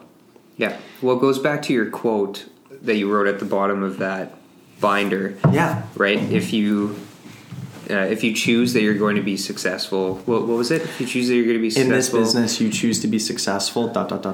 or not. Or not. Same quote, same message but different quote is if you think you're right or if you think you're wrong, either way, like you're right. You're right. Yeah. Right? Like if you think that you can do something, you probably can do it. If you think you can't, you're probably right too. You probably can't do it because your mind is like it's a powerful tool. And I don't know if you can like teach that confidence. You know, I feel like people have to really throw themselves into like, you have to throw yourself into something to such a degree that you don't care. Well, you have to also push your comfort level. You have to do things that get familiar with being uncomfortable. Be comfortable being uncomfortable. That's right. The more you do that, the more you will grow. The more you'll expand your experience, your mind, your thought, like everything. And that's, you know, my definition. You know, I've always just throw me in, even though I wasn't ready. Like, man, any position I've taken, sales manager, subprime, GSM, this role. Yeah. Honestly, man, if you want to know, like, in my heart, I was scared. I wasn't ready. I mean, you like, if you ask me straight up point blank, like, do you think you're ready? I'd be like, man, I don't know. Like, I mean, someone thinks I am. Like, my mentor thinks I'm ready, so I guess I'm ready. But, like, I don't know if I'm ready. But you have to, like, tell yourself, you're like, I'm going to figure it out. Yeah. And I don't care what comes in my way, how shitty it gets, I ain't going to stop until I figure it out. And that's just kind of what I've... Yeah. Yeah. And you know what? The funny thing that... Because we're very close in age. I'm only, like, I'm 30. But...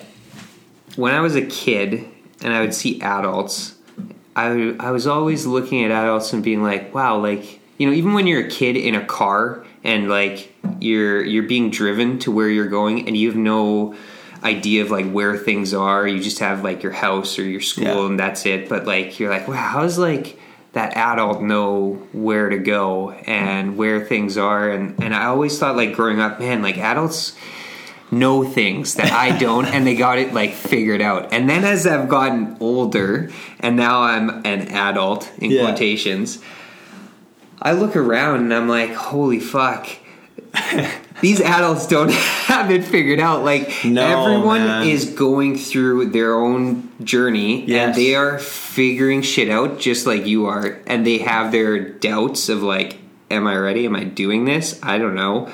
But if they have a mentor, if they're fortunate to have somebody that, like, it's so unfortunate that the news is negative driven and there's so much. Watch it, man. I don't watch it. I'm out. You know, I don't. Neither do I. I stay away. Neither do I. I try to stay away, and you know, the one thing that I can tell you about like having a good mentor is I forced that shit. You know, like, it wasn't really like invited. Like, it wasn't really like, here, come under my wing. You know, in fact, it was almost like, maybe in the beginning, it was kind of like, I was just like, hey, here's this kid from a lunch. Here you go. Yeah. You know, and I just like, I constantly like, I remember like I was an intern and I was like Monday to Friday, but I still went in on Saturdays because I knew he was there on Saturdays. And he'd give me a project and be like, yeah, so if you can get this done by like within 2 months. And I'd finish it within like 2 fucking weeks. I'd be like, I'm done. What else you got? Yeah. You know? Yeah. And I was like, and then I would like go see him and I'd be like, hey, like, you know, and I was genuine. I was like, hey, like, I you know, I need some advice on something. Do you got a minute? And I really, really took everything he had to say to heart. And I always made sure, even I would just drop by sometime. And again, like, comfort zone, I'm talking to the president of the company, COO of the company, and I would just like show up one day. Yeah. Be like, hey, you got a minute? Or I'd email him or text him and be like, hey, do you mind if we meet sometime? And just like, you know, so like sometimes people are like, you know, man, you're lucky to have that relationship. Oh, business isn't about what you know, it's who you know, and stuff like that. Like, oh, it was all just happened. But it's like, you know, like, no, it's not, man. Like, any friendship you have out there, any mentoring, any business relationship, it doesn't just happen. You know, like, it takes time, it takes effort. It's just like a girlfriend or a boyfriend. Like, to have a good relationship takes consistent communication, takes effort, takes, it doesn't just like, you have to invest in a relationship. The COO of a company just took me under his wing. It's like, no, like I genuinely, like if I had a school project, I always did them on the Birchwood group to have an excuse to interview him. Right. So every project I did was on the Birchwood group so I could interview him, spend an hour with him. Get to know them. Right. Build a relationship. You got it, right? Whereas everyone else was like, I did my summer job. Oh, I don't know what I'm going to do. Oh, you're so lucky. But it was like, no, like, you know what? Like, why haven't you reached out to the COO of that company you did an internship with? Like, why not? Yeah. But again, it's that fear. Yeah. It's that, like, that confidence or, like, that idea of, like, but it stems back to, like, okay, worst case scenario, what? He says, no, I don't have time for you. So then I'm a sales guy, so I would go, okay, when do you have time? Does next week or the week after work? Yeah. Right? Either or, another sales trick. Yeah. Don't say when works for you. Say, does this time or this time work for you? Yeah, right? Yeah. Give like 2 options, not too many. Yeah. Does next week or the week after work? Okay, that works. Okay, would earlier in the week or later in the week work? You know what? Morning or afternoon? Yeah, exactly. That the story of your dad like saying go like meet that, go introduce yourself to those kids or that girl or whatever. What that taught you was like face your fear. He pushed you into like a like an uncomfortable situation all the time, and that helped you take advantage of I think it's Tom Collins created or he wrote the book Good to Great. What a great book. What a great book. And he read he's written several books, but he talks about, I don't know if it's the flywheel in one of them, but he talks about who luck. Mm-hmm. And who luck is basically the people that you just are lucky to, weird coincidences, or you run into so-and-so at a weird time in your life. You bump into somebody at some point in your life, and that is who luck. And so you had your dad pushing you into like uncomfortable situations, so you really took advantage of your who luck. The people that, the dinner table that you went and sat next to Bob Chipman. Like you were able to take advantage of those doors opening when they opened. And some people just let them drift by, or they don't really turn it into something more or build a relationship with that who luck person, because they like look at the trickle effect of you I know, man, meeting Bob and giving you the opportunity to wash cars, and then you also took it serious, and then you were able to do that. And that's amazing. Man, that book, I'll tell you what, I read that book a couple times, and my favorite line in it is good is the enemy to great. I say it all the time in sales meetings. I'm always like, guys, good is the enemy to great. Like, we're not good. We're great. And being great is not easy. But even if you're in first, you got to be working like you're in second. And that's just, I think that's a Mike Tyson quote, actually. Yeah. But it's like, I'm big on that stuff. Like, to be next level, and especially like, whether it's young, old, man, woman, maybe English isn't your first language, whatever the thing might be, it's like you can't let like obstacles get in your way. And I think that's what it comes down to. Like, I have a couple older sales guys on our team, and they go like, I'm not good with technology. I'm like, you want to know why you're not good with technology? Is because you've decided that you're not good with it. You haven't even given it a chance. I said, we all had to learn it, young or old. Give it a chance and you'll be fine. But if you've made the decision in your head that you're not good with it, yeah, you won't be. You know? Yeah. And it's like, if you just decide, like, I just want to, like, sell 10 cars and I'm good, and, like, that's good, you know? Good for you. Yeah. But, like, if you want to be great and next level, if you want to be, like, you know, general manager at 25, like, man, like, straight up, you gotta be kind of, like, borderline crazy. And, like, you ask my girlfriend, we've been together 5 years.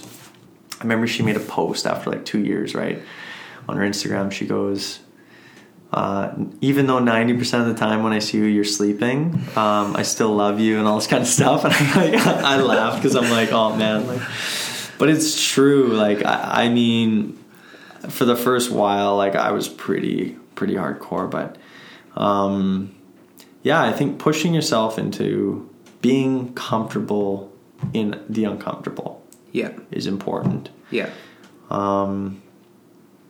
You had something you were just saying, you're like, hey, you skipped something, I wanted to ask you about it, and you're kind of like... Well, I was going to ask you if you also want to share your experience with the app.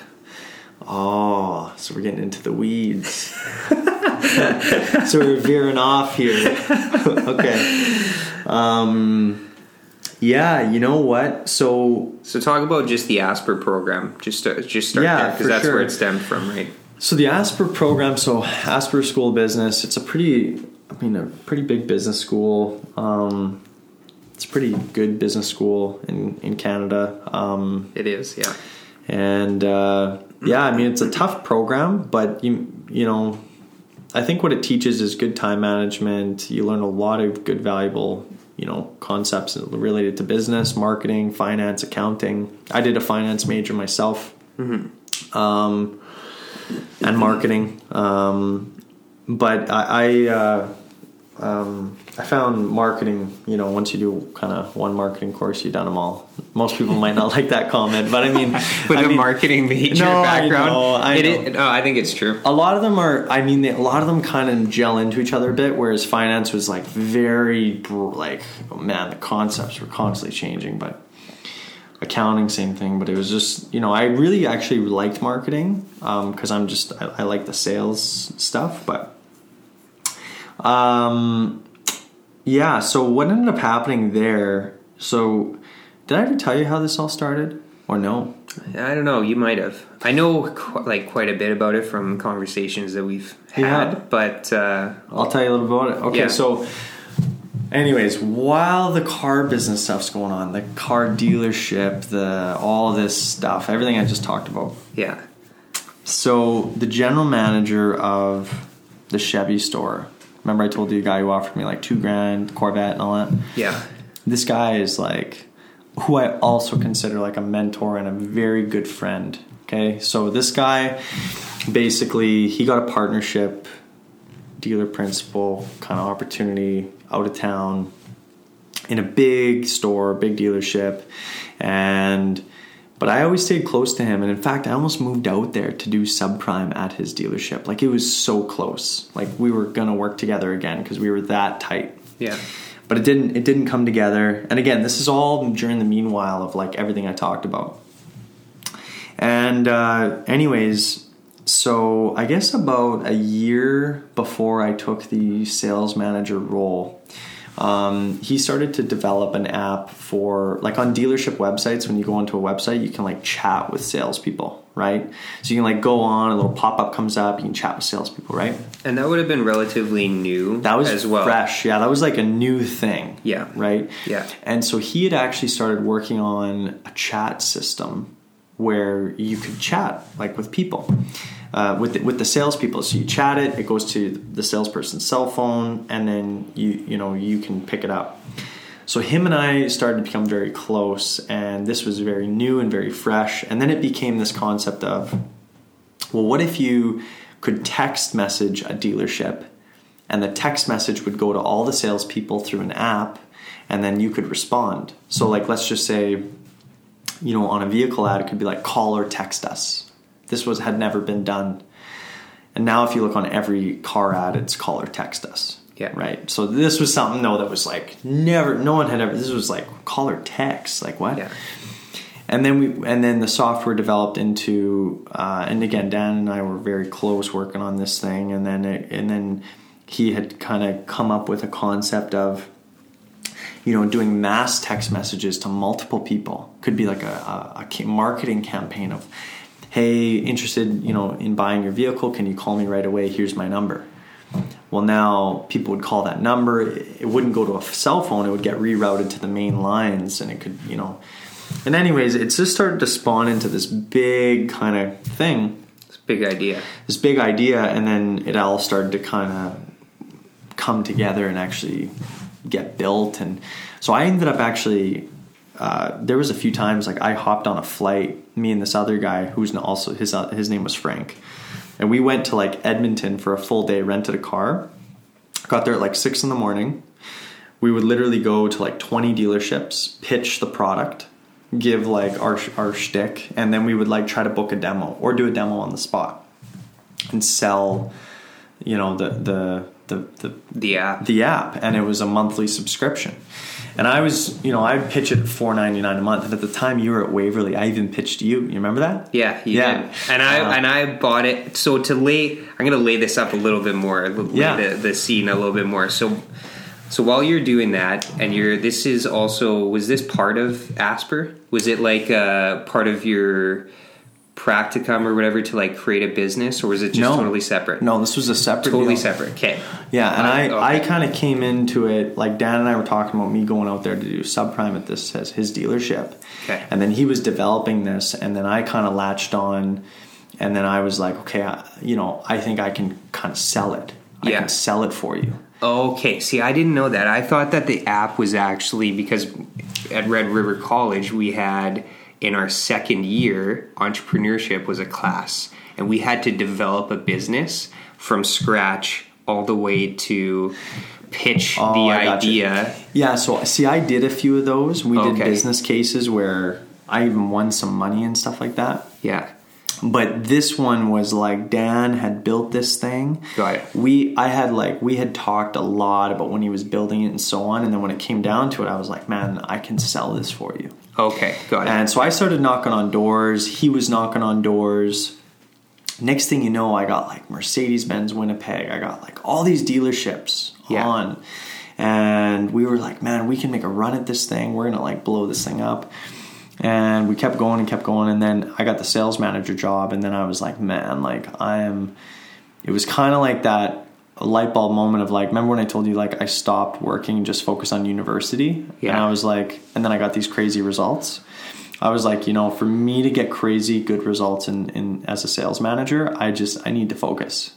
Yeah. I can't keep living this life of like a million things at once. Maybe I can get to that point, at some point, but I really need to prove myself and fully commit. So we stopped, and I went full in.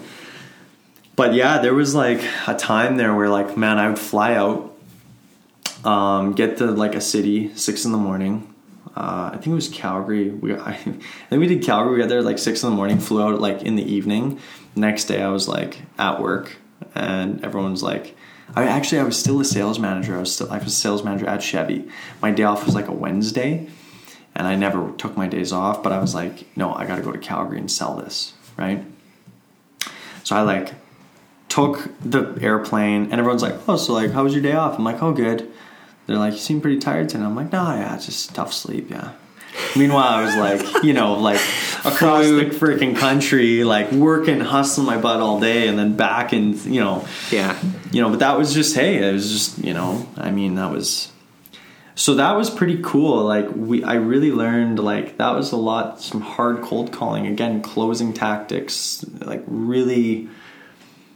We were nobody. We were this small little app company, and Dan is such a visionary. Dan is such a positive, amazing person that I honestly believed, and I always wonder, like, I wonder if I just quit the car business and did that. I wonder what would have happened. Just the app? Yeah. Yeah. Because we were getting results, man. It was coming together. Yeah.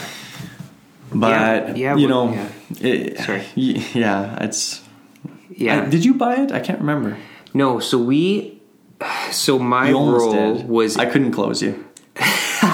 So my role was internet sales coordinator. Yeah. So I started,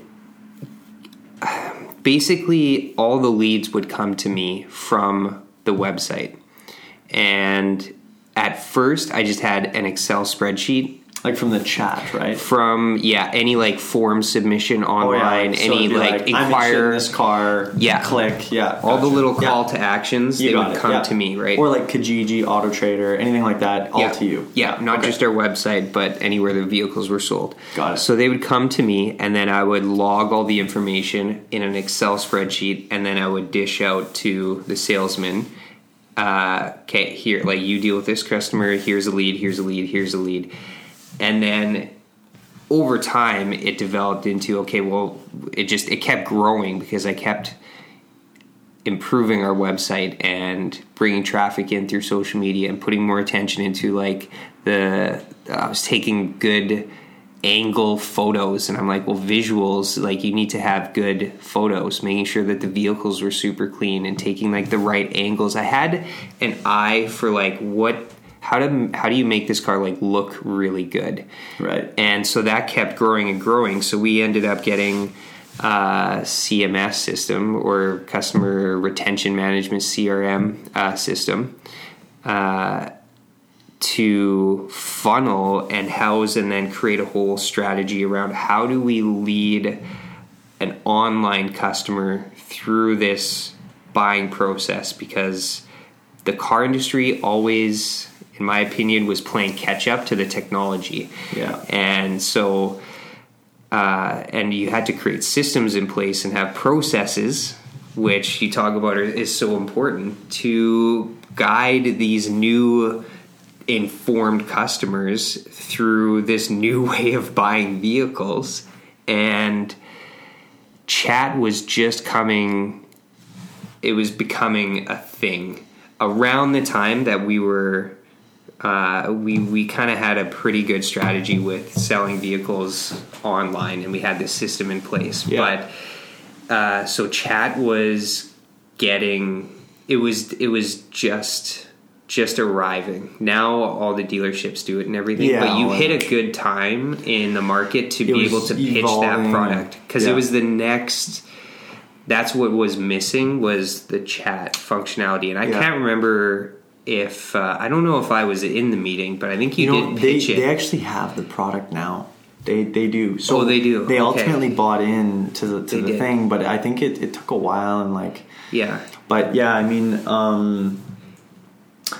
like, man, it was all like, so again, something like that. Now, I could have been like, well, I'm not really getting paid an hourly salary, or I'm not really like guaranteed anything.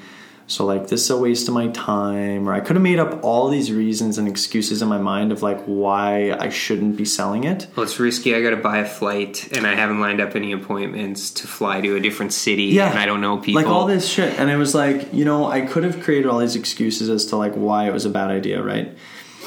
But instead I was like, hey, you know what? What an opportunity. And that's the way I think I've always just looked at life. It's like, okay, Eastern Chrysler, struggling store, having a hard time. New car numbers are down big time. All this stuff. Like, I could tell all these excuses. Man, that store's, it's too far gone. And I want to go to a store that's, doing well. And, I could tell myself all these excuses, or I could be like, man, what an opportunity. Right. And I think that's like really important. Is I hear so often, like, I'll get people that come and are like, what's my guarantee in sales? And I'm like, it's all good, because listen, people have like responsibilities and stuff, and I get it, and I'm like, I totally feel you, and I'm like, all good to like help people out and like get them on board, give them guarantees and stuff. But at the end of the day, I'm like, look, I can give you any guarantee you want, but you're gonna be you're gonna decide like how successful you want to be, because if you listen to our process, if you are passionate about vehicles, if you're passionate about customer service, and you'll be fine. But yeah, you can look at like glass half full, half empty. Yeah. And you have to trust that process. If there is a process. Yes, there is, man. So there's a risk on that person's side as well. But if you commit, if you make it up in your mind that, yeah, okay, I'll do this and I'll give it a shot, and then go at it 110%, then usually, I mean, it's amazing the difference in like any quality output that comes out of you just putting in a little bit more effort. If you care a little bit more about whatever it is you're doing, like the quality will just, I don't know, just like if you work, not even if you work hard, but if you work hard and you like believe in what you're doing, I don't know if it's like karma or like just like goodness that like surrounds that, and then like you don't get results all the time. It's not a fail-proof thing, but like it's going to do more good than it will bad. And I think something that I've been told is like, especially as a leader, like in a leadership role, is people can't see you sweat. And the kind of the verbiage that was used was like, people need to believe in you. When shit is hitting the fan, you need to be calm, cool, collected, and confident. And what I always say is like, look, if we're doing all the things right, we got the right plan, we got the right vision, we got the right people, we're doing all the things right, the results will come.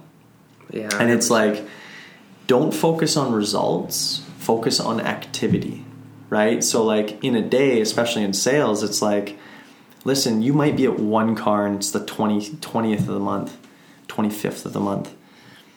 But it's like, don't focus on that. Yeah. You can't, like, that's done. It is what it is. Focus on your activity. What are you going to do today to change that? What are you going to do? Like, tell me hour by hour, does your day look like? And, make a plan, because you can either just like focus on results, and just but if you focus on activity, the results will come. Yeah. And I think, even when things have been bad or not so great, I've worked extremely hard to like channel out that emotion, or like that,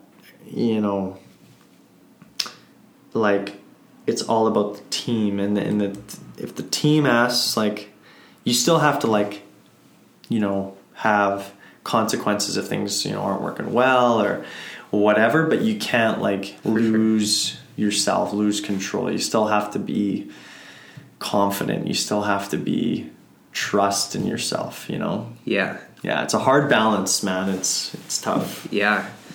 So what have been some of your most memorable failures?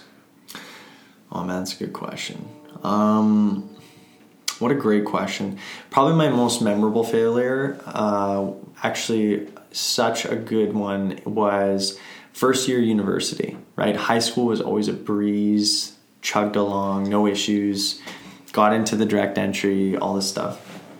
And I did calculus my first term.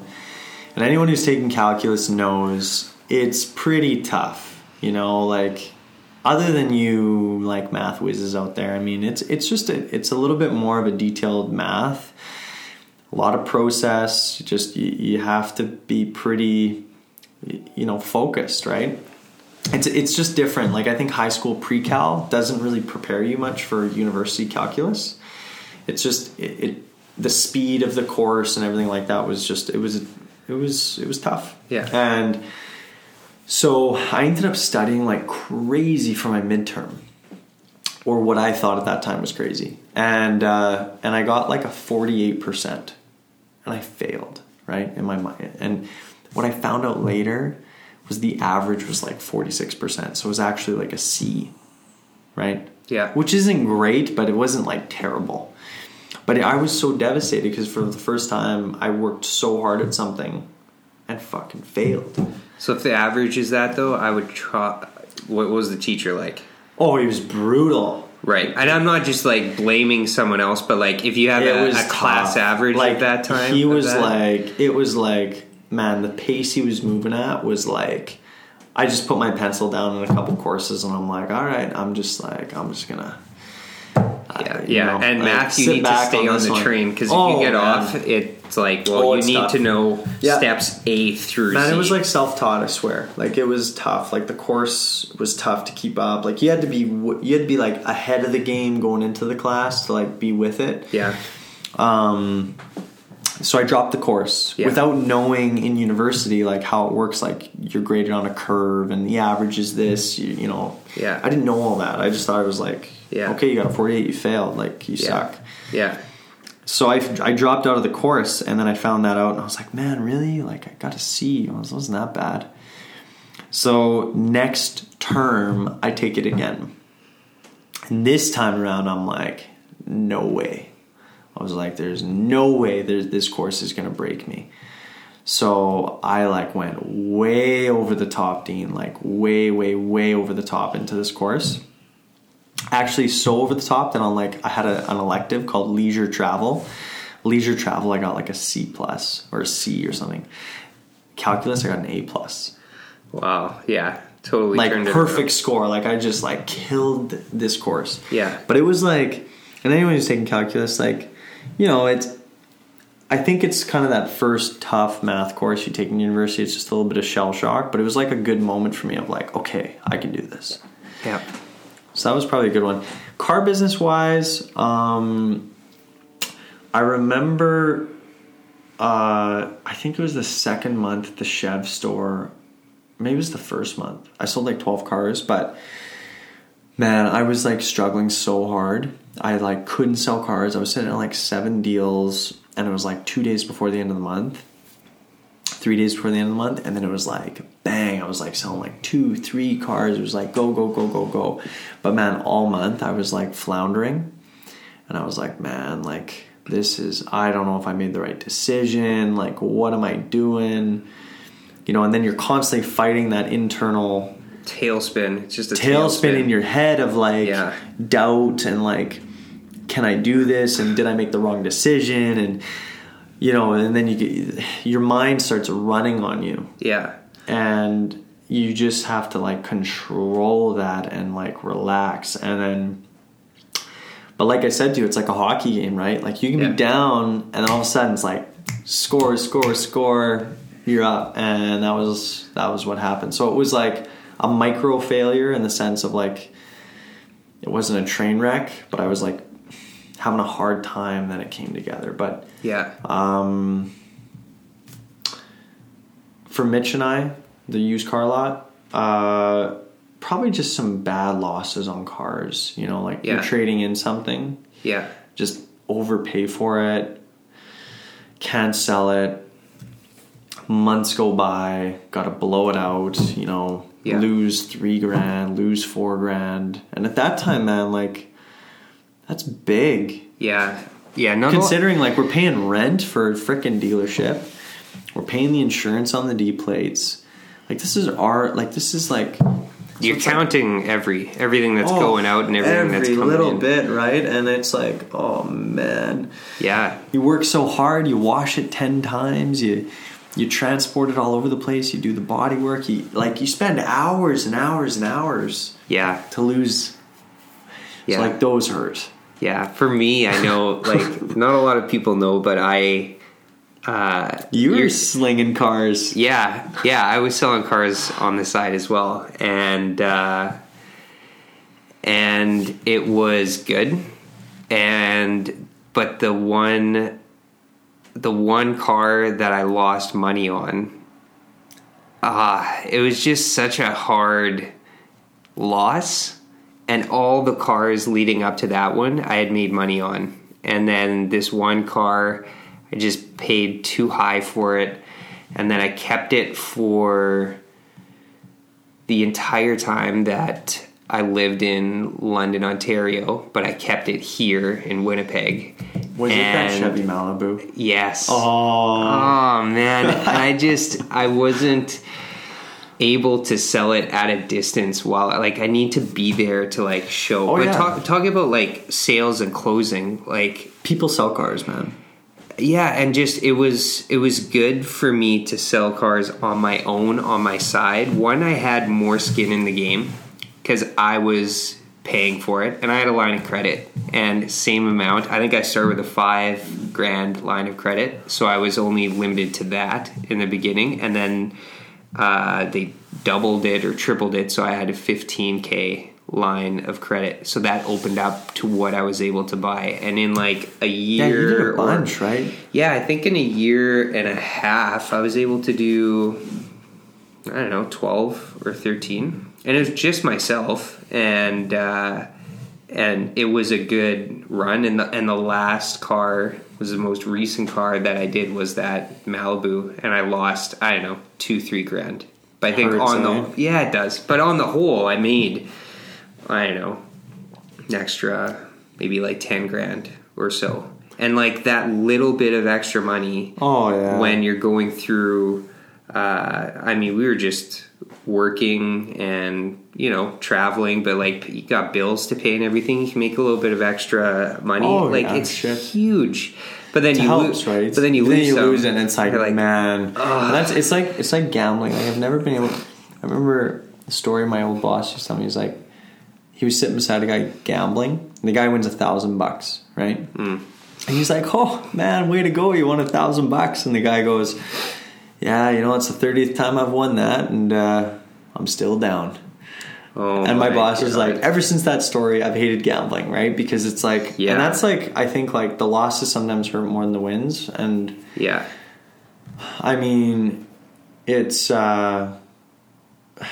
micro failures, right? It's nothing like life changing. It just sucks. Yeah. What's your biggest failures? What's your? Oh man.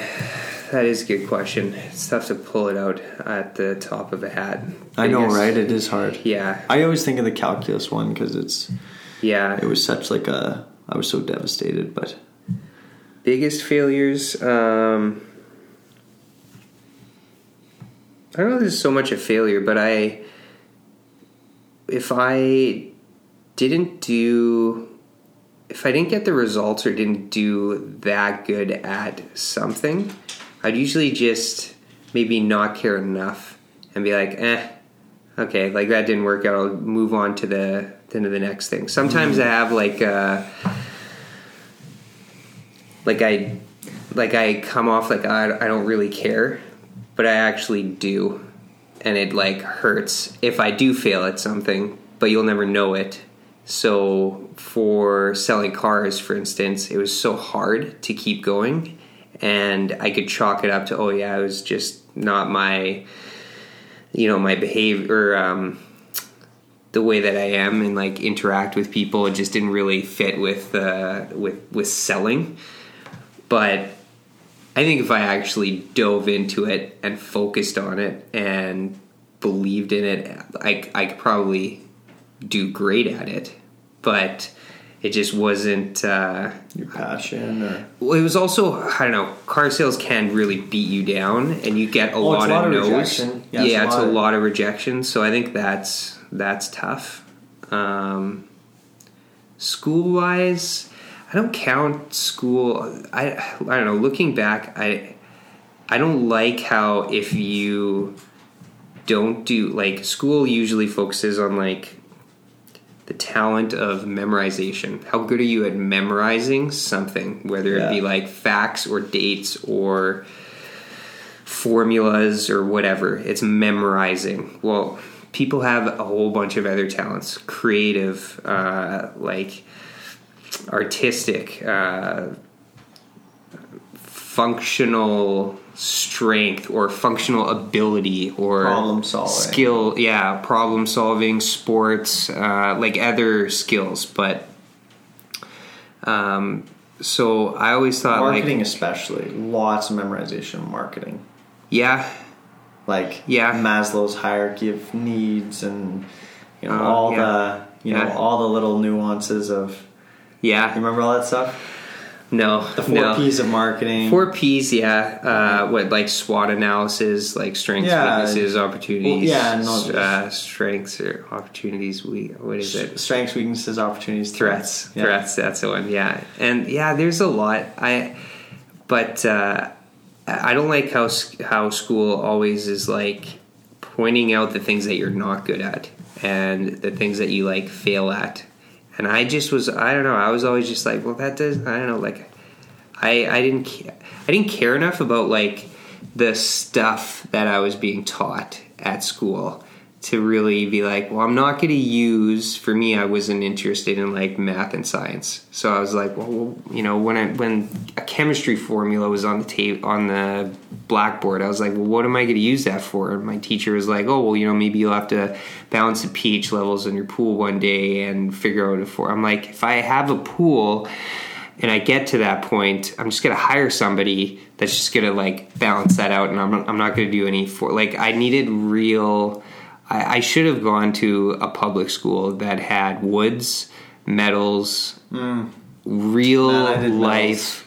Like I wanted to learn skills like with my hands and like use my brain in a different way other than like in this year this happened and like, you know, so like I guess I failed a lot in school, but then when I went to college, I really I had a couple people on the podcast that I went to Red River with, and I'm surprised at the amount of like compliments that I've got of like, you really focused on like in this course or like during that period of time. Like they remember me really excelling and doing really well. So it was just the environment that I was in that I think it like fit, which was really good.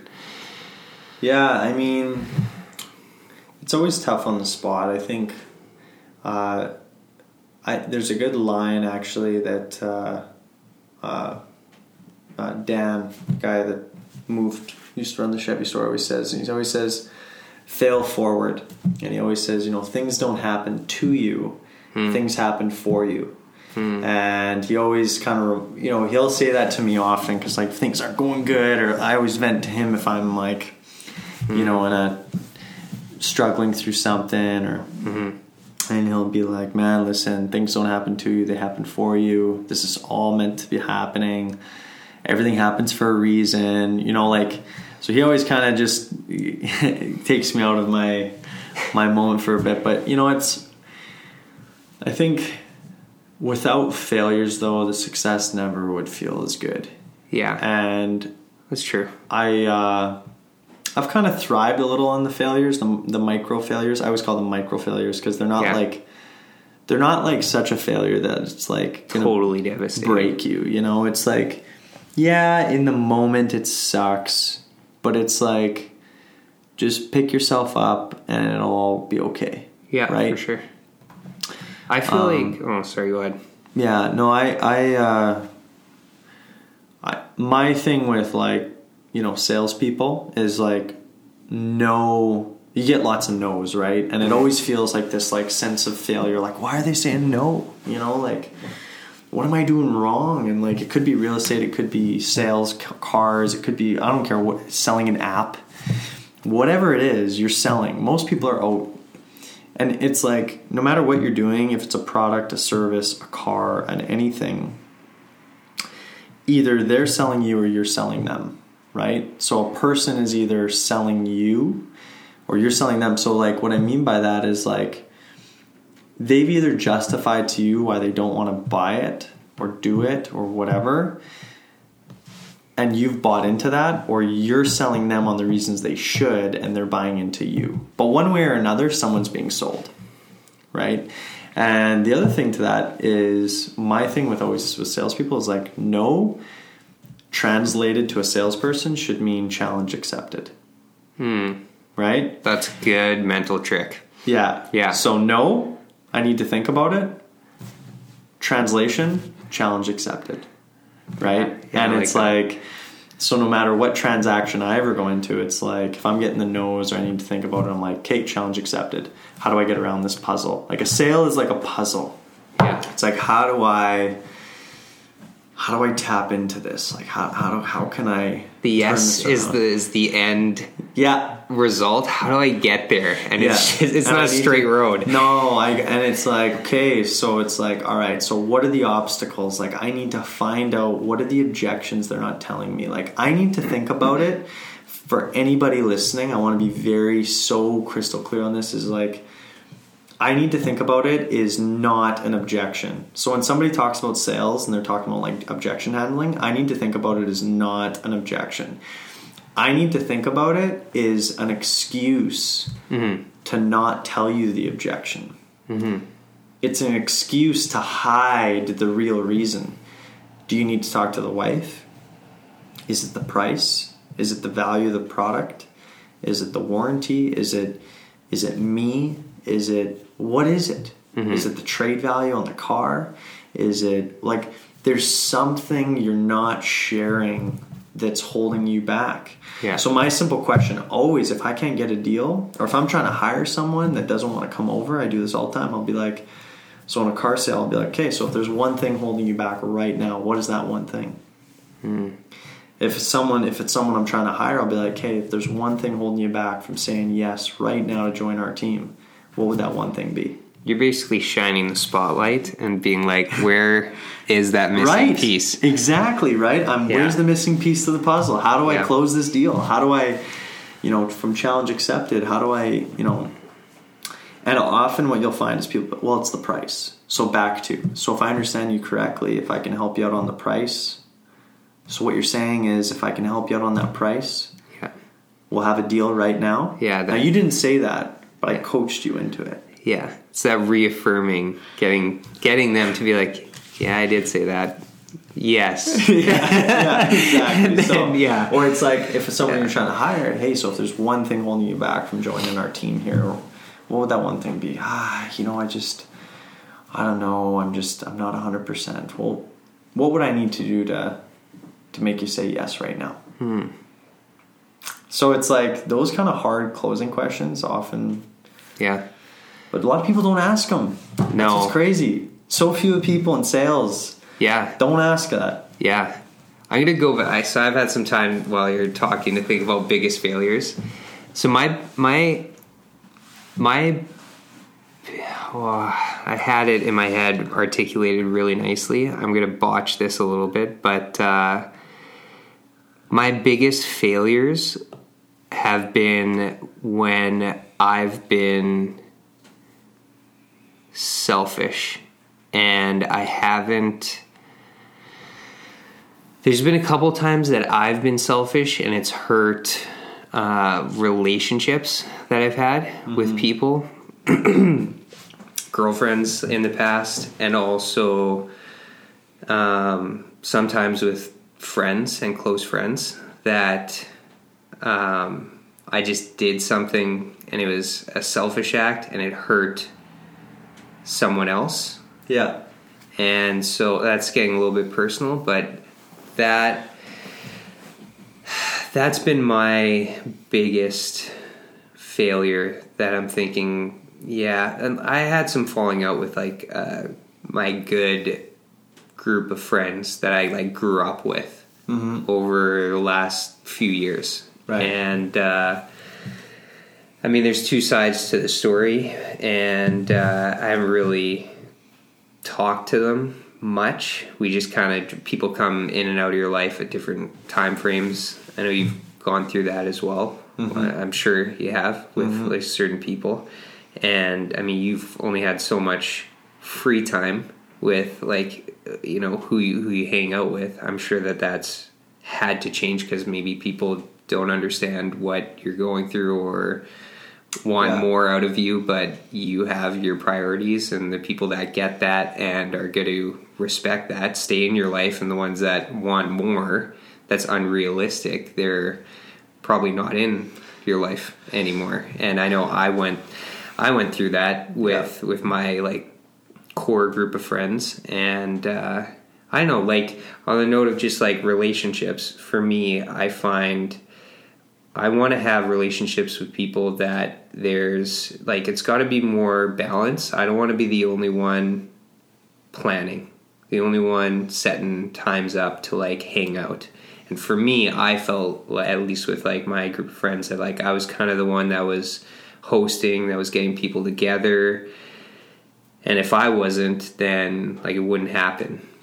But then I think I was invited to some things, but then it kind of got old on the things that we were doing. I kind of grew out of like, well, I just don't want to get together and drink and just like, I don't know. I grew out of that in my like 20s pretty quickly, I think. And I was just like, well, there's got to be more to life than just getting together, even with like people that you love hanging out with, and just getting drunk, liquored on the weekend. Like what? Like that's it. Like I don't know. And for me, I wanted more. One of the reasons why I started this podcast is I want to spend some quality time with people that I don't maybe typically get to hang out with that often. Yeah. But and like dig beneath the surface, and like I didn't know your full story on like your journey to where you're at now. I had little bits along the way from like when I'd hang out with your dad, but I didn't know a lot of what you just shared, and I wouldn't get that if we just communicated through text or I came down to visit you, say with your dad, and we just like had a lunch or whatever. Like you need to like have time, and you need to like invest in like relationships. Yeah. And so I think you got to. So I don't know. Yes, maybe some failure of mine has been just letting some relationships slide, but I also feel like it kind of needed to happen, and also have some like self-respect on my end, and just be like, well, like if I am going to invest in a relationship, I want it to be reciprocated. That's just like a normal response, because you can't just take and or give and then not have anything given back. Yeah. And man, I don't know if that resonated at all. It's so true. I mean, now that you say it, I mean, you're bang on. I would say probably one of my 100%. And now that you say it, it's so true. And it doesn't come top to mind because I'm so tunnel vision on I was so tunnel vision on my goals and achieving them and so on that I forego like a lot of stuff, like the parties, family events, I remember like being late for, funerals and like just family events, my godson's first birthday, I didn't go. Like there's so many different things that I didn't do because I prioritized work, right? So that's the non-inspiring side to the story. Yeah, this is the sacrificing to get to this is to where you're at. This is like the kind of the double-edged kind of sword to the whole thing, because that had to happen. Right? Like that had to happen. And like there might have been a birthday, but if it was on a Saturday and I had 3 or 4 appointments, I didn't go to the birthday. If it was a family event and it was on a Saturday, and it could have been like a celebration of life for a family member, it could have been a Christmas dinner, straight up I wouldn't go because I had to be at the dealership. And a lot of people will probably be like, okay, that's like way over the top, right? But I mean, that's what it took. I wasn't born into a situation where it was like, here you go, like it's all good. Yeah. I had a great family and an amazing childhood, a good family, lots of opportunity, great parents.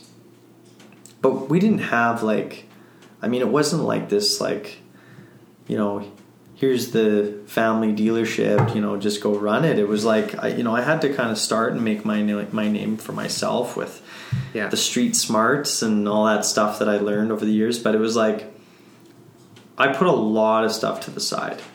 Now, I ask myself sometimes, right, could I have done all of those things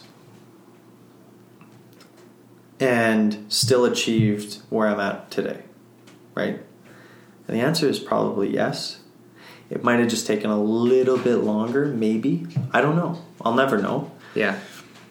But those are the sacrifices that I made during, you know, these 7 years that were just non-negotiable. And to a point where, for sure, I, like, lost friendships. Mm-hmm. Friendships that were very close that, like, I don't talk to them anymore. Because I was just, you know, you get invited so many times to, like, a Friday night out that you say no to a point where it's like, okay, we're just not going to invite them anymore.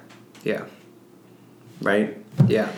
Gets to a point where it's like, I see them, we're still, like, buddies, but it's like, oh, hey, what's going on? Like, haven't seen you in, like, a year, you know? Yeah. And I now have, like, a core of maybe, you know, 3-4 friends that I talk to regularly. Yeah. But that's it. Yeah. You know, it's pretty tight. The circle is very small. Yeah. But that's kind of what it's become. And a lot of my friendships are business related. Right. You know, and yeah, so I think from a failure standpoint, you do hit a nail on the head of those are things that are not as sexy to the story that had to happen. Yeah. And it's not even failure. I mean, it's how you look at it, right? It's not necessarily failure, but it's choices that it's you choices, have to make. And in hindsight, would I have done things differently?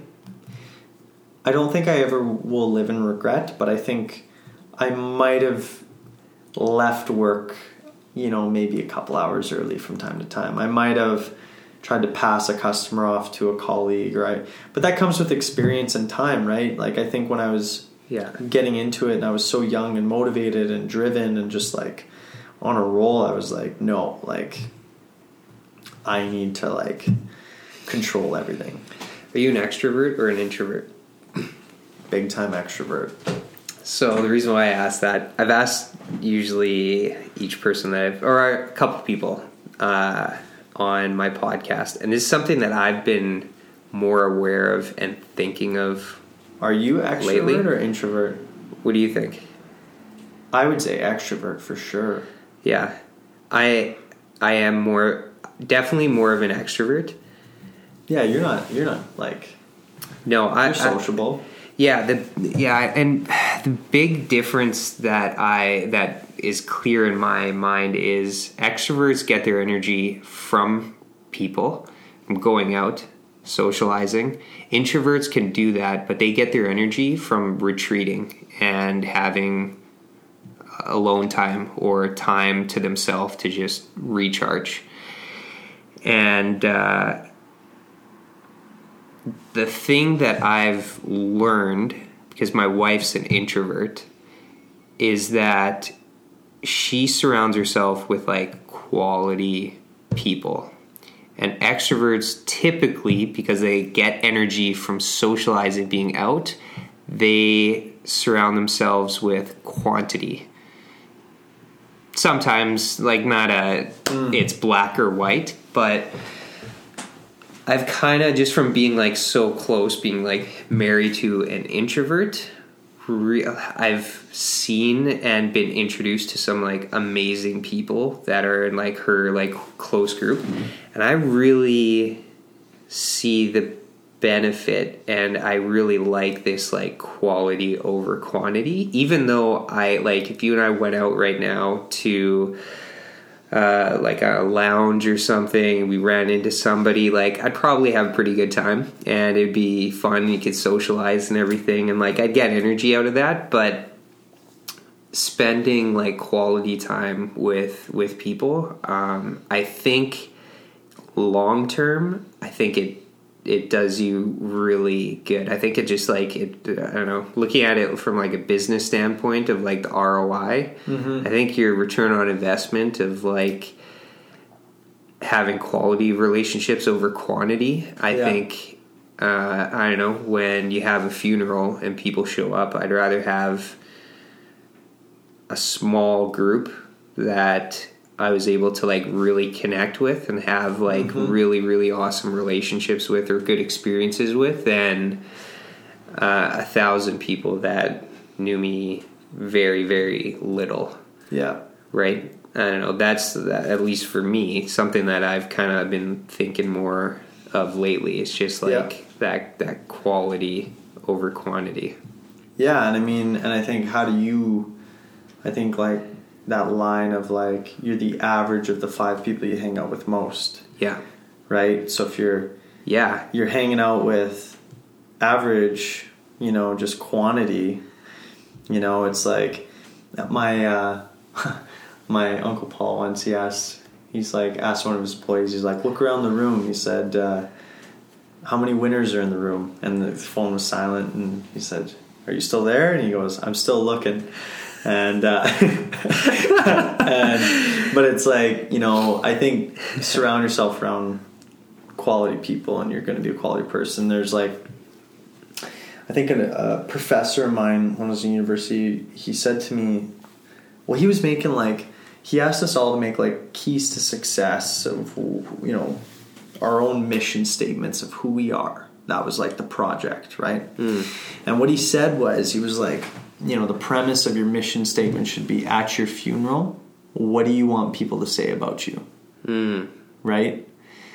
And let that be the guiding force to who you're going to be as an individual. Oh, I love that. Yeah.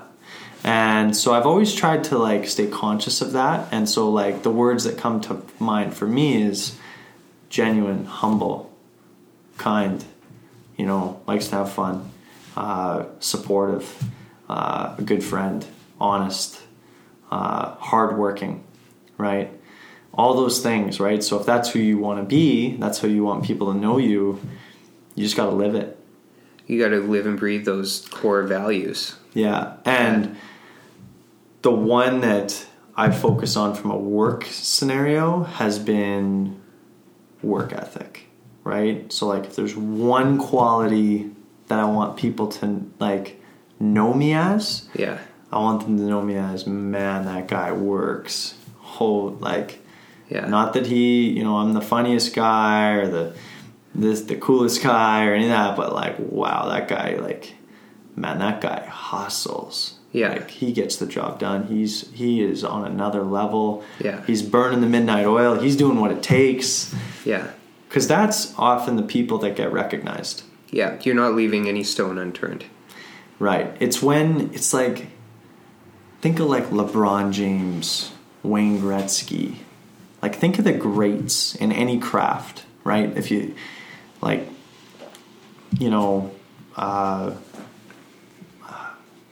Ryan Seacrest, Tom Cruise, like any like high level performer in any craft, if you like ask them, like, tell me about like your life and your schedule, and like they're all like kind of next level, kind of out of control, like this crazy level of passion and commitment and everything else. And it's like, man, that's what it takes to be that kind of that next level, top level, like the 0.1%.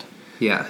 And then, people coast down later and they, relax. Like Michael Jordan, I'm sure, sitting on a beach somewhere right now. But yeah, there's a lot of years, man, where he was making 1,000 shots at 6 a.m. and no one ever really like talks about that. Like what we're talking about today, no one talks about this stuff. Everyone just sees like, oh, he's 25, he's a GM. He must have known someone. That must have just happened. His dad must be connected. Like that's the thoughts, is that like there was some shortcut. Yeah. Right? It's just like LeBron James, like, oh yeah, he's just naturally like talented, or like people will say these things. Tom Brady, right? Yeah. But it's like at some point people have to be like, okay, like like eventually people stop talking and go, fuck, okay, yeah. Yeah. Yeah, he's next level. Yeah. But it takes a long time. Yeah. I met, my mom was a legal secretary at a law firm. So I would go, when I was young, visit her at work, and she would introduce me to all these lawyers. And she worked at Aikens, Macaulay, and Thorvaldson, very, big top law firm in Winnipeg. And she worked for some like amazing lawyers. Yeah. And so she would bring me in and, just like basically sit me down and just spend some time talking with these lawyers. And I remember one, his name's Michael Mercury. He's retired now, but he'd ask me questions, what do you want to do, etc. But he was like, you either work hard in the first 10 years of your life and then you can enjoy the remaining 40, or you can party and enjoy the first 20, 30 years of your life, and then you're going to work for the rest of your life, basically. Like, do the hard work now so that you don't have to later. So even though we talk about the things that you sacrifice and the wins and the losses to get to this point, well, shit, you're only 25 and you got that under your belt. The rest, the next 25 years are going to be like unbelievable, and you'll be able to balance it out more because you've put in the hard work up to now. I mean, who knows, right? I mean,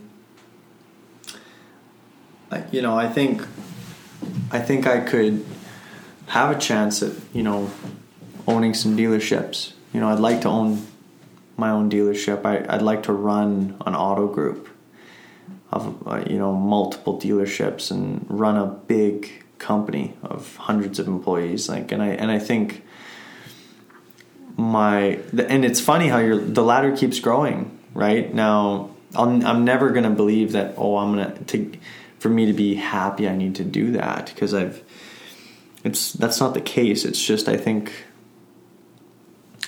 you always got to be pushing for that next step. Now, one day maybe I'll slow down, maybe kids come into the picture, maybe it slows down. Yeah.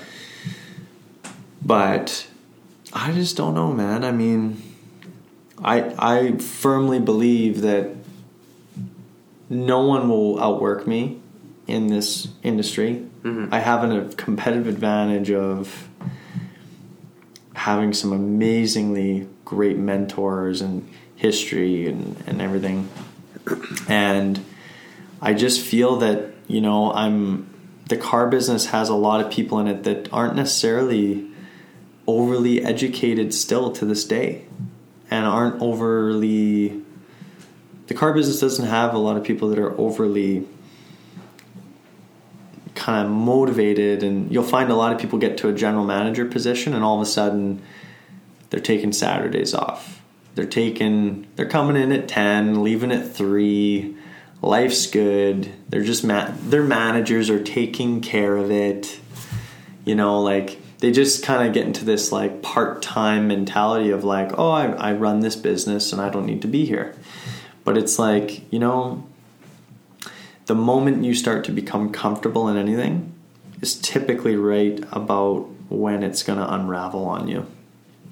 You never can get comfortable. And that's like the comment I said. Even if you're in first, you got to be working like you're in second. Yeah. Yeah, absolutely. And yeah, being comfortable in uncomfortable situations, if you can get good at that, that's huge. That's so big. It's the name of the game, man. I'm excited. I think, who knows, maybe you and I will work together. Maybe. Hey, who knows, right? Maybe this podcast, I'm excited. One day you and I are going to listen to this podcast and be like, remember that? Yeah. Look at the things we were talking about. Yeah. So yeah, talking about your future and running multiple stores and then, I mean, what's after that? Like, what's your end game? Yeah, or like, what's your ultimate? You're like, holy shit, I am now doing this. What is that? What, man? I'd say this. Like, I think I would love to get to a point where I could really have just a meaningful impact on a lot of people, and get to a point where, I love the stories of like the Bill Gates and these amazing people that just reach a success level so high and then they commit their lives to philanthropy and just really amazing things. And I mean, who knows, right? I think, for me, end game, to run a big company, to run multiple dealerships, to be doing something like that, you have such a big impact on a lot of people. And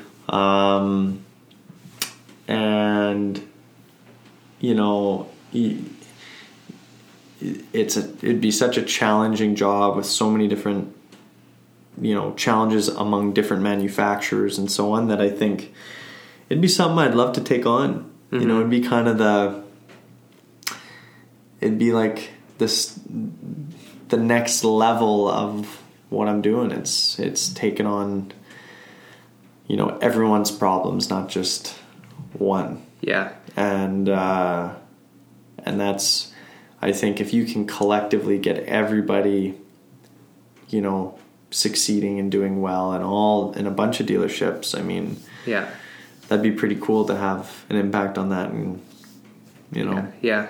I think one observation I can make that I see in you and people that are, I'm talking about the great ones, not the good ones, is that you're paying attention, and you're paying attention to the right things.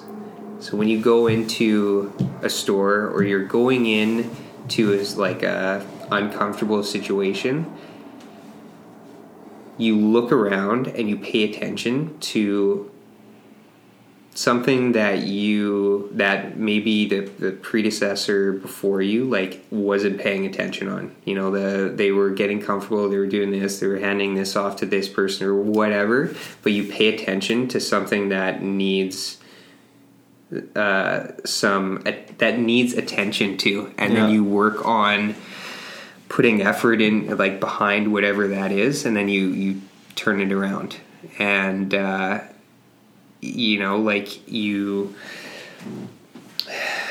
you get once you get access to more information too, you can kind of look at the whole picture. Speaking personally of when I was okay, well, here's digital marketing and social media, it's well, here's all the data, but what does it mean? And if you just let all this information just kind of sit on your desk, and you don't take time you pay attention to the data, and then you create an action plan behind it, that's how you get results.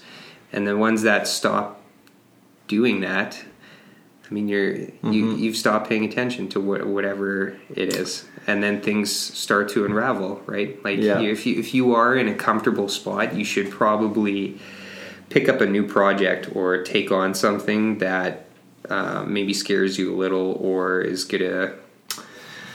Yeah, and I bought a triplex rental property, and I would be, and I got a condo, kind of townhouse, and I am going to go down a real estate path too. Yeah. I think real estate and car business are two things that I like. They're very tangible businesses, and call me old school, but I like them. Yeah. And you know what? I think, Dean, something that I would suggest any business person, and young, old, it doesn't, women, men, it doesn't matter. But when you talk about paying attention, one of the things that I did that was, I think, very impactful at Jaguar Land Rover, Nissan Infiniti, and now Eastern Chrysler, was making a strategic plan. So literally, we got every manager from the dealership out of the building for 2 days straight. And in Nissan, it was 4 days. And we went through each department. We went through strengths, weaknesses, opportunities, threats, the SWOT analysis we talked about. Yeah. We went through what's our key success factors for 2018, for 2019. If we do not achieve these things, we will not be successful.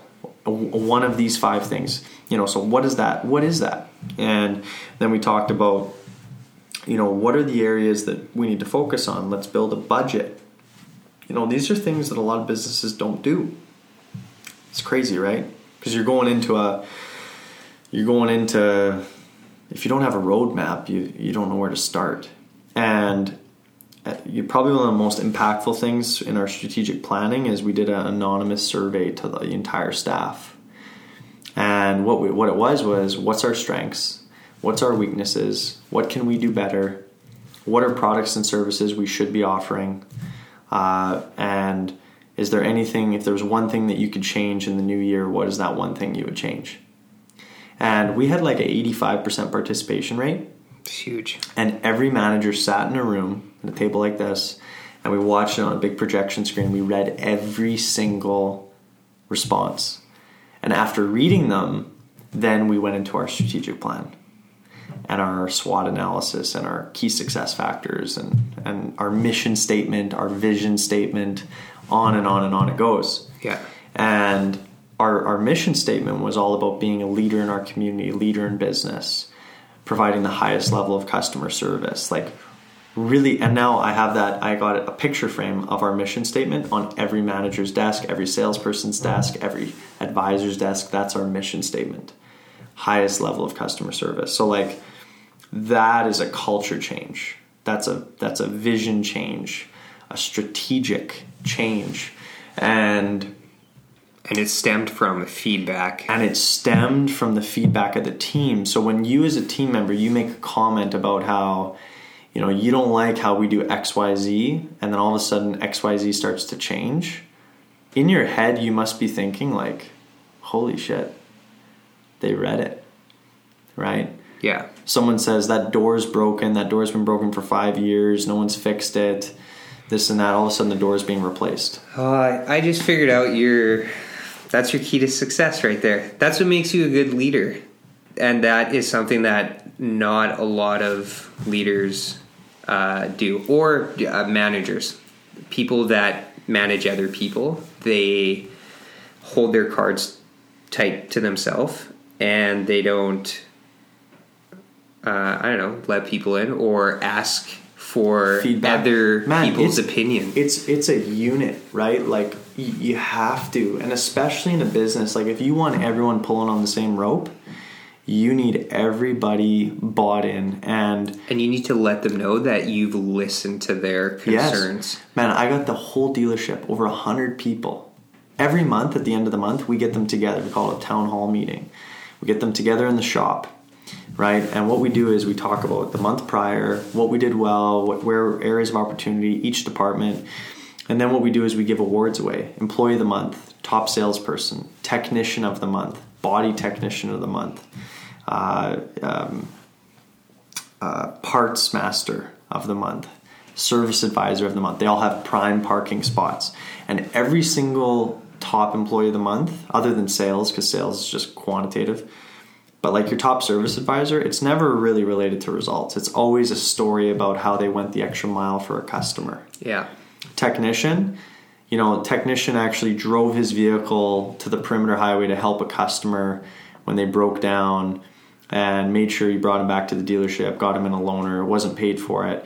You tell that story, and what it says to the entire staff is that's what we're looking for, right? And everyone claps, and you're in front of like 100 people. You come and we take a picture, and it's like a big deal. And it's positive. And you get a parking spot, positive, and everyone's kind of... So, and the first one we did, I was very clear. I'm like, thank you to everybody that did your survey. I read every single one. In fact, our entire management team read every single one. And we made a strategic plan based on your responses of what we need to do better, what our strengths are. And man, I'll tell you what, we had some very honest, intense, like like reviews ripping apart like some of the things that were going on. Yeah. Managers, processes, stuff like that. And it was like, man, you looked at the faces in the room, it was like everyone was like mouth open. And I was like, guys, this isn't a bad thing. This is actually a great thing. Yeah. This is what our staff thinks. Yeah. Cat's out of the bag. Now what do we do to fix it? Let's make a plan. Yeah. Yeah. Right? That's huge. And there were some people, a couple managers no longer there, that were like mad. They were like angry that their staff was like ratting on them. And it was like, man, it's not like that. It's like, don't take it personal. It's not personal. This is what it is. Let's fix it. Let's move forward, and let's be better. Yeah. But that's huge. I don't know if this sounds like your style, but one thing that I've worked for, different organizations, different cultures. I've seen good cultures, not so good cultures. One little thing that makes such a huge difference is and if this comes from the top down, I know that this would be a game changer if you struggle with like a bad culture and you want to turn things around. Start every meeting with either a positive story or a compliment of a staff member that's done something good. And I don't care how little it is. If you start every meeting with, hey, just want to acknowledge so-and-so. This week they stayed a little bit extra late, to help close a deal. And I just want to take the time to let you know that I appreciate you going that extra little mile. Or if it's not something extra, it's like, hey, I just want to appreciate so-and-so for, the janitor wasn't here today and they swapped out toilet paper, like whatever it is, but you like appreciate people like a little pat on the back. Oh, it goes so far, and people don't if you open the door for someone and let someone in. Yeah. If you let someone in before you, if you put other people ahead of yourself, no matter where you are in terms of power, whatever, you will make leaps and bounds of a difference and impact on people's lives. And people, I don't know if that's a strategy in the how to win friends and influence people or whatever, but if you're a manager and you have people that you are working with, not under you, but that you're working with, and you have a meeting or whatever, just take a minute in the beginning of a meeting and just thank or compliment at least one person, and then get into the weeds and uncover what needs to be uncovered. But man, that is a huge game changer. That makes people just are happier. They enjoy at work a lot more. That's huge. Yeah, I believe that, at least. I don't know if you. Yeah, we it was one of the first things I did was 9 a.m. sales meetings every day. And we have daily goals, weekly goals, but always before we talk about appointments or before we talk about numbers or anything, it's first thing we'll do is we'll talk about the day before, who sold cars and what happened. And every day it's a good job. Somebody, today, for example, it was this girl Ivanka sold 2 cars, and it was great job, 2 cars yesterday, amazing. The one guy, he was just thinking about it, right? And I was like, when he said he was going to think about it, what were you thinking? And she's like, challenge accepted. And I was like, right on, and so it just kind of, that's the good stuff, right? Yeah. And not everyone always knows where's everyone at, who sold what, what's going on. Yeah. So it'd be Tim, great job, man, 3 cars yesterday, killing it. Yeah. And in front of your peers, that's good, man. It is. It's huge. Yeah, it's huge. That's so important. And that, honestly, it sounds like little stuff, right? It really does. Yeah. It sounds like little stuff. Yeah. The strategic planning thing sounds like some people might say that's a waste of time. But you know what? man, it makes a massive difference. Because there was actually a quote, that book, Good to Great, and it's what it says is a great vision without great people is irrelevant. Yeah. Right? So you can have the greatest plan or vision in the world, but if it's your plan, rarely are you going to succeed if you don't have great people behind you. Yeah. Right? And that's like the big thing about like being a good leader is if you come to me with a problem, I'm just programmed to say, if you're like, oh, what do I do? I got this. I'll be like, what do you think we should do? Mm-hmm. You and you'll tell me. Often it's the right answer. I'll be like, hey, you know what? That's a great idea. You should go do that. If it's a bad idea, I'll be like, well, have you considered, might I suggest, that's a really good idea, but might I suggest, Yeah. But now all of a sudden you're building confidence in your people. You're building a realization in your unit that people can make decisions for themselves, and you're not the bottleneck to every decision. Mm-hmm.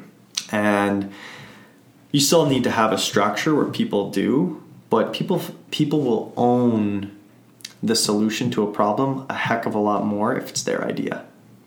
Totally. Absolutely. And that's a huge differentiator between a manager and a leader.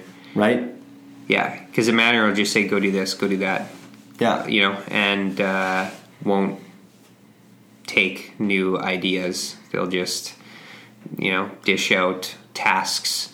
But exactly. if you give them the time to come to the table with an idea, and then you empower them to, or encourage them to go and, give it a shot. If it is a good idea, it's like, well, what's like, you're encouraging them to take a risk, think for themselves. Yeah. And people, and sometimes it's like, oh crap, like now it forces you to actually think it through. Yeah. What do I do? The guy wants to back out of the deal because XYZ, there's whatever, a scratch on it. Okay, what do you think we should do? Well, I think we should just tell him that we'll fix it. Yeah. And be like, yeah, you know what? I think you're right. I think we should fix it. So why don't you just go tell him that we'll fix it, and if he's okay with that, then we'll get it done and he can keep the van or whatever. Yeah. Good idea.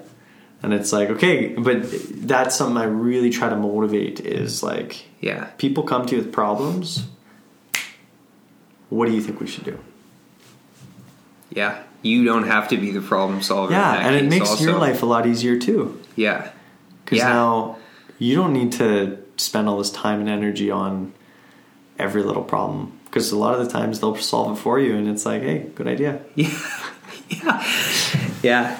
There's not. I mean, there is a lot to it, but those little strategies, like there's not much to it if you know it. Yeah, and it's little stuff like that, empowering people, supporting people. I'll never ever like. If someone's genuinely trying hard, like I'll always do my best to help them. It's when people kind of are like maybe lazy or skipping steps or, just like not seeing things through that I get like, I'm like, man, this is frustrating. But, yeah. But it's about surrounding yourself. Like I said, it's all, if you don't have a great team, you don't have great people, you have nothing. A good business guy was trying to recruit me to Alberta once. He flew me out to Edmonton, and I toured some dealerships, and this was a different auto group, and I almost went to Calgary, and it was Calgary, sorry. So he flew me out to Calgary, toured the stores, all the stuff. It was a great offer. But he said, I can build as many buildings as I want. I can have the cars, the buildings. None of it matters without good people. That's the hardest thing to find. And I remember after that line, I was like, man, he's so right. It's the hardest thing. But success breeds success. So sometimes if you can just get core group of successful people working together, it'll just breed the whole unit, right? Yeah, it trickles. It just trickles, and yeah. I saw a huge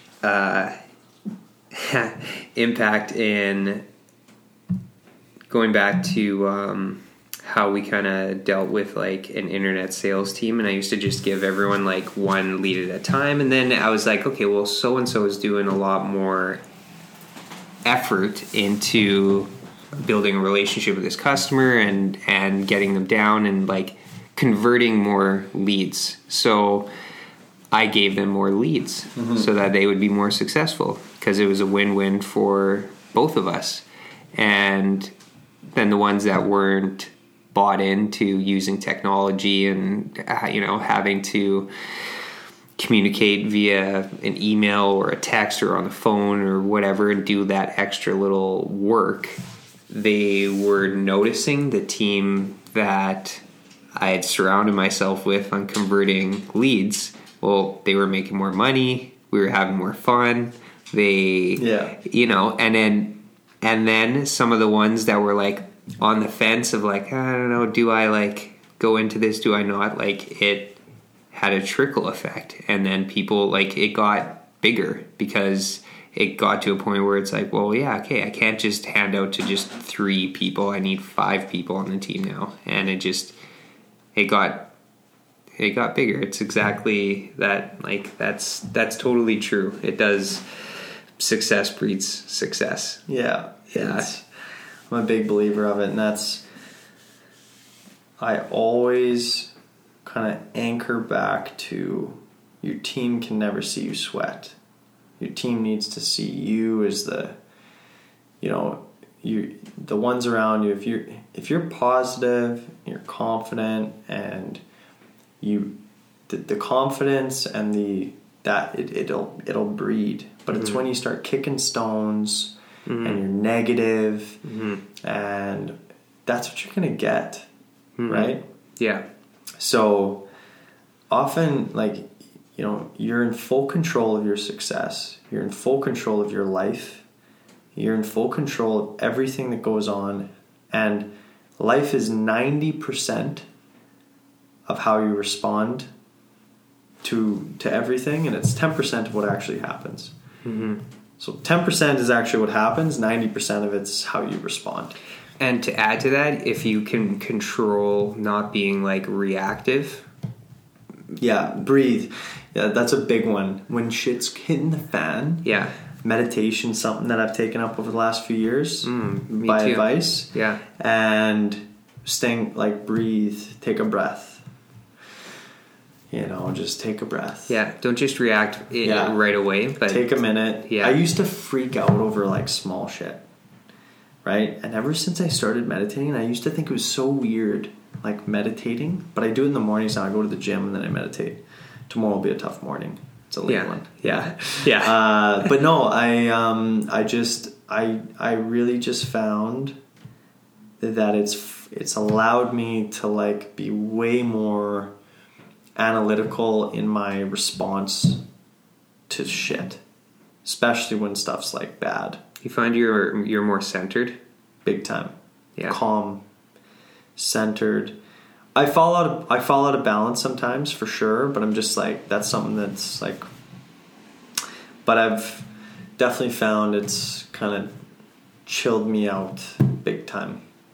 I'm still like hustling and stuff like that, but I'm not as quick to react and freak out or stuff like that, right? Yeah, it's amazing what just the power of like the breath has. And like you can literally, if you're like in a panic, or in like if you're angry, like lay down on the floor and take 10 deep breaths.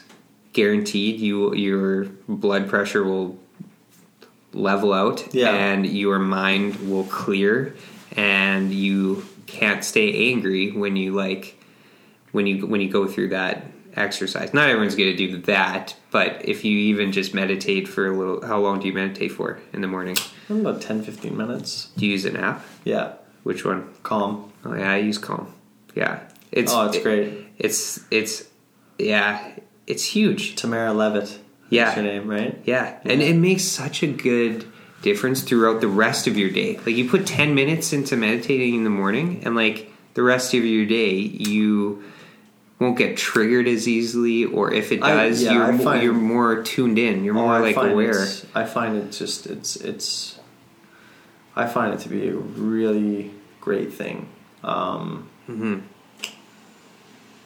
I mean, again, I'm telling you, like, both of us, we got a long road. I can't even believe, like, the story I just told. It seems long, but it's only been like 70 years. I mean, it's not that long. Yeah. It's a short stint. Yeah. I was talking to a guy today about, he's a manager, and he's been managing car dealerships for like 47 years. Holy cow. Yeah, and I'm like, man, it's basically twice your age. Yeah. But the whole time managing cars. Yeah. Like, he also had a life before that. Yeah. But it's like, wow, man. So it's, yeah, I mean, it's still very fresh. Yeah. Time will tell what ends up happening. Yeah. But the one thing I can promise you is I will be in the car business and probably real estate. But I feel very fortunate myself to know at a young age what I wanted to do. And that is the secret sauce too. Because I think a lot of people at a young age don't know what they want to do, don't know what direction they want to go. They're in, they're out, they're in, they're out, they're undecisive. And it's tough.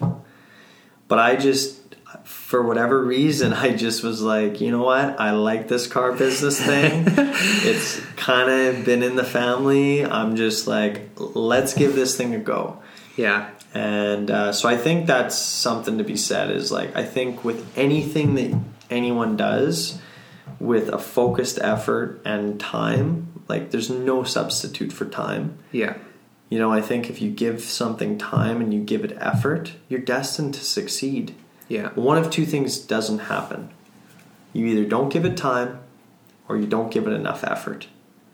But if you give it enough effort and you do give it time, there's no way you can fail. Yeah. Yeah, absolutely. I'd put myself in the latter category. I didn't know what I wanted to do. And that's okay. Yeah. Right? Like, the runway is long. The runway is long.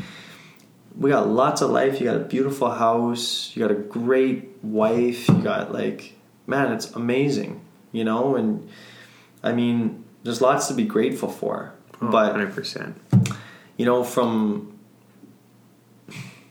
I mean, for me, I haven't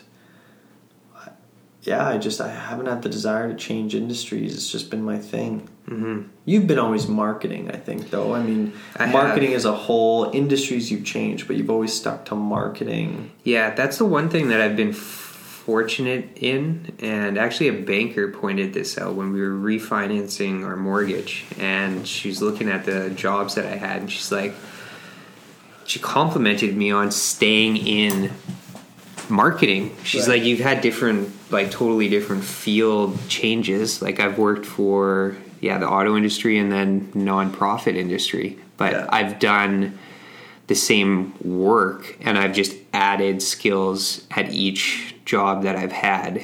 And so I've stayed in marketing. And same kind of thing, right? I've changed brands, dealerships, but it's always been the car business. So I mean, I think you've stuck in a generalized thing, and you've done well. And I think that's something that's important. I think anytime, like, well, I've given a lot of time and effort. Exactly.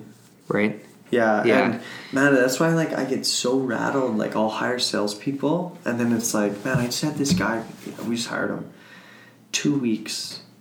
He's there for 2 weeks, and he quits. And he's like, man, like, I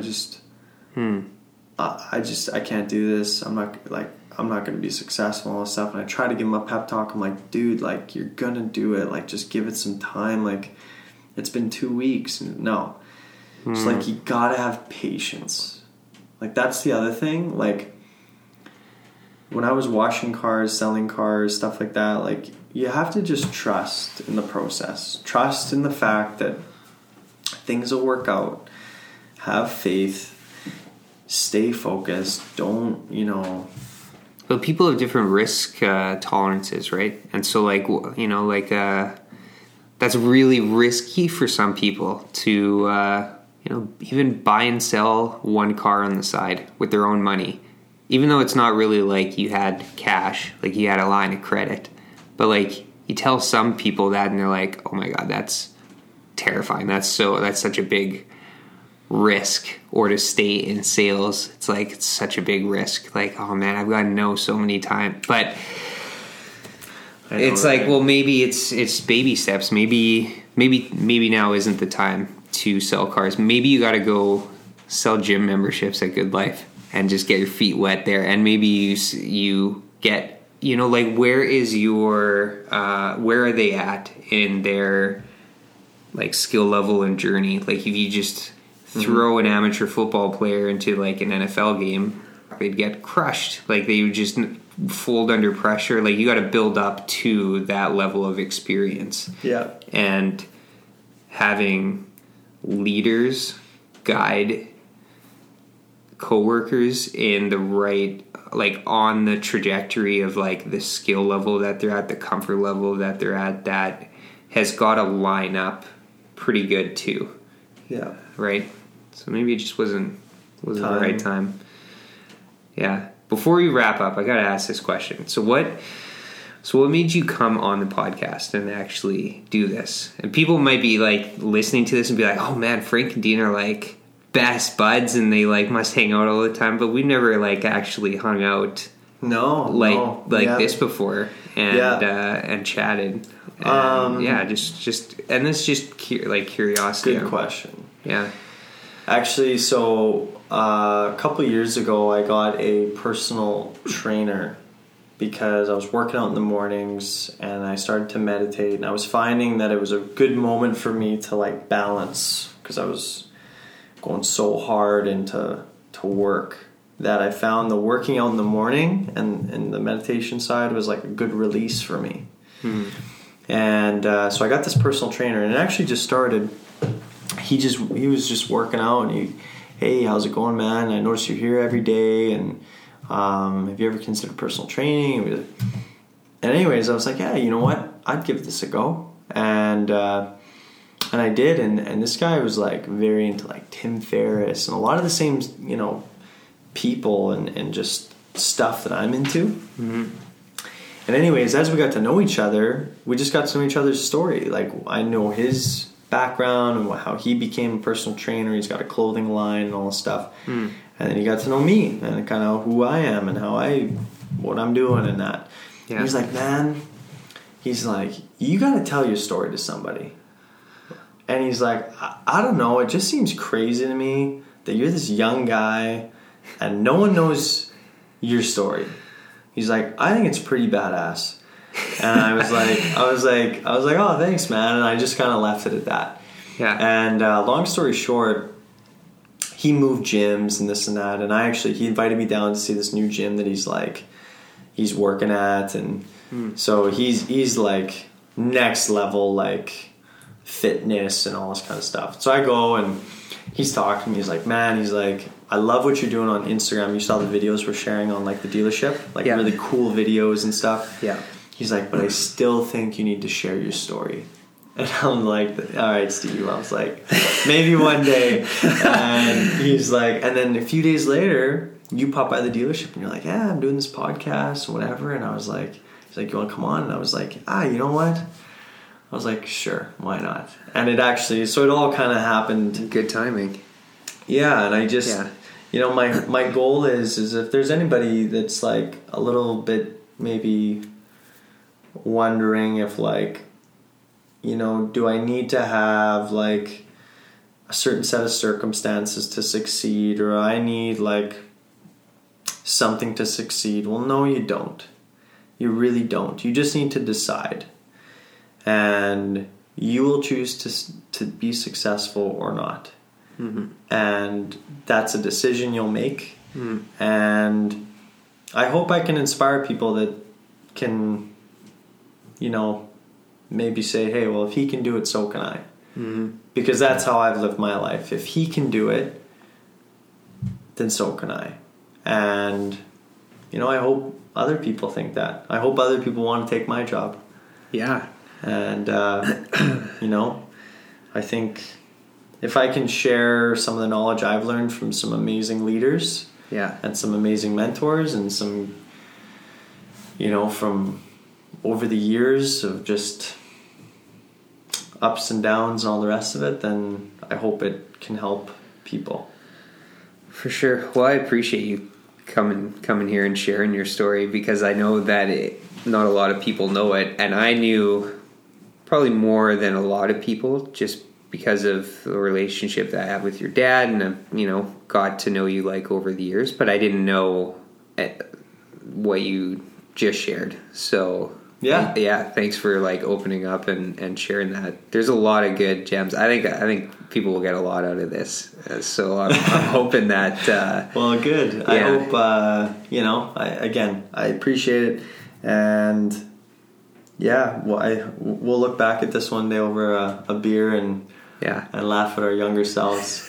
Right? Yeah, it's like a time capsule, right? Yeah. It'll be stored in the internet, and you can go back to it at any point. And this might be my first, and maybe last. Maybe I might do another podcast again. I don't know. We could dive into, I'm sure, a lot of different stuff. We'll wait till the next chapter. Maybe we'll wait. We'll give it a few years until maybe there's the next chapter starts to unfold. Yeah, more stuff to talk about. Yeah. Awesome. Is there any other parting things that you want listeners to either do or check out, or you can mention where how people can get in touch with you if you want. If not, just any last words of wisdom or parting thoughts, or we can dive into talking about something else too, but I'll leave it in near. You know what? I'm on Facebook, I'm on Instagram, I'm at the dealership.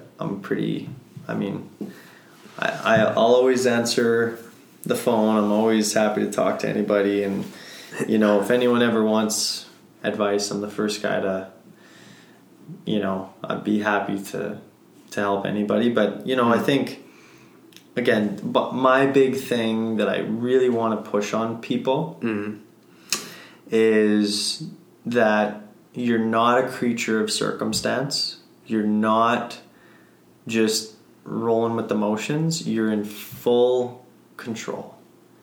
And as long as you remember that and don't lose sight of that, and you'll do whatever you want. And the last thing I would say is create a personal mission statement for yourself, a vision, a mission statement, and ask yourself, seriously, if I was to die tomorrow, what do I want people to say at my funeral? And let those things guide you in your decision making throughout your life.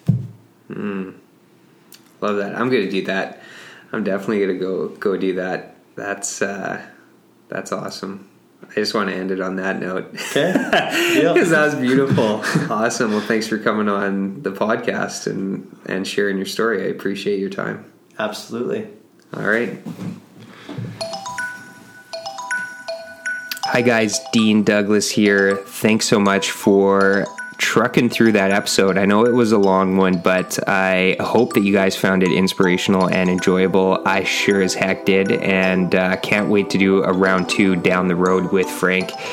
He's just an awesome guy, and I was so thankful to have him on the podcast, and the timing really lined up perfectly for us to be able to have that conversation. So I hope you guys found it enjoyable. If you did, please leave a review on whatever platform you're currently listening to this podcast on, and also head over to www.simpletounderstand.com. Leave a comment there, and like we discussed in the episode, there's a whole bunch of relevant links and everything in the show notes. So www.simpletounderstand.com. Go over there, check it out, and looking forward to doing the next few episodes. We got some exciting conversations lined up, and I will be trying my best to get out more episodes on a more frequent basis. I know it's been a little bit of a hiatus in between episodes, but bear with me. I will find a rhythm, and can't wait to continue having these awesome, enriching conversations. And I hope you guys have been enjoying it as well. Let me know. And that's it. That's all for now. Thanks, guys, for taking a moment. And until next time, take care.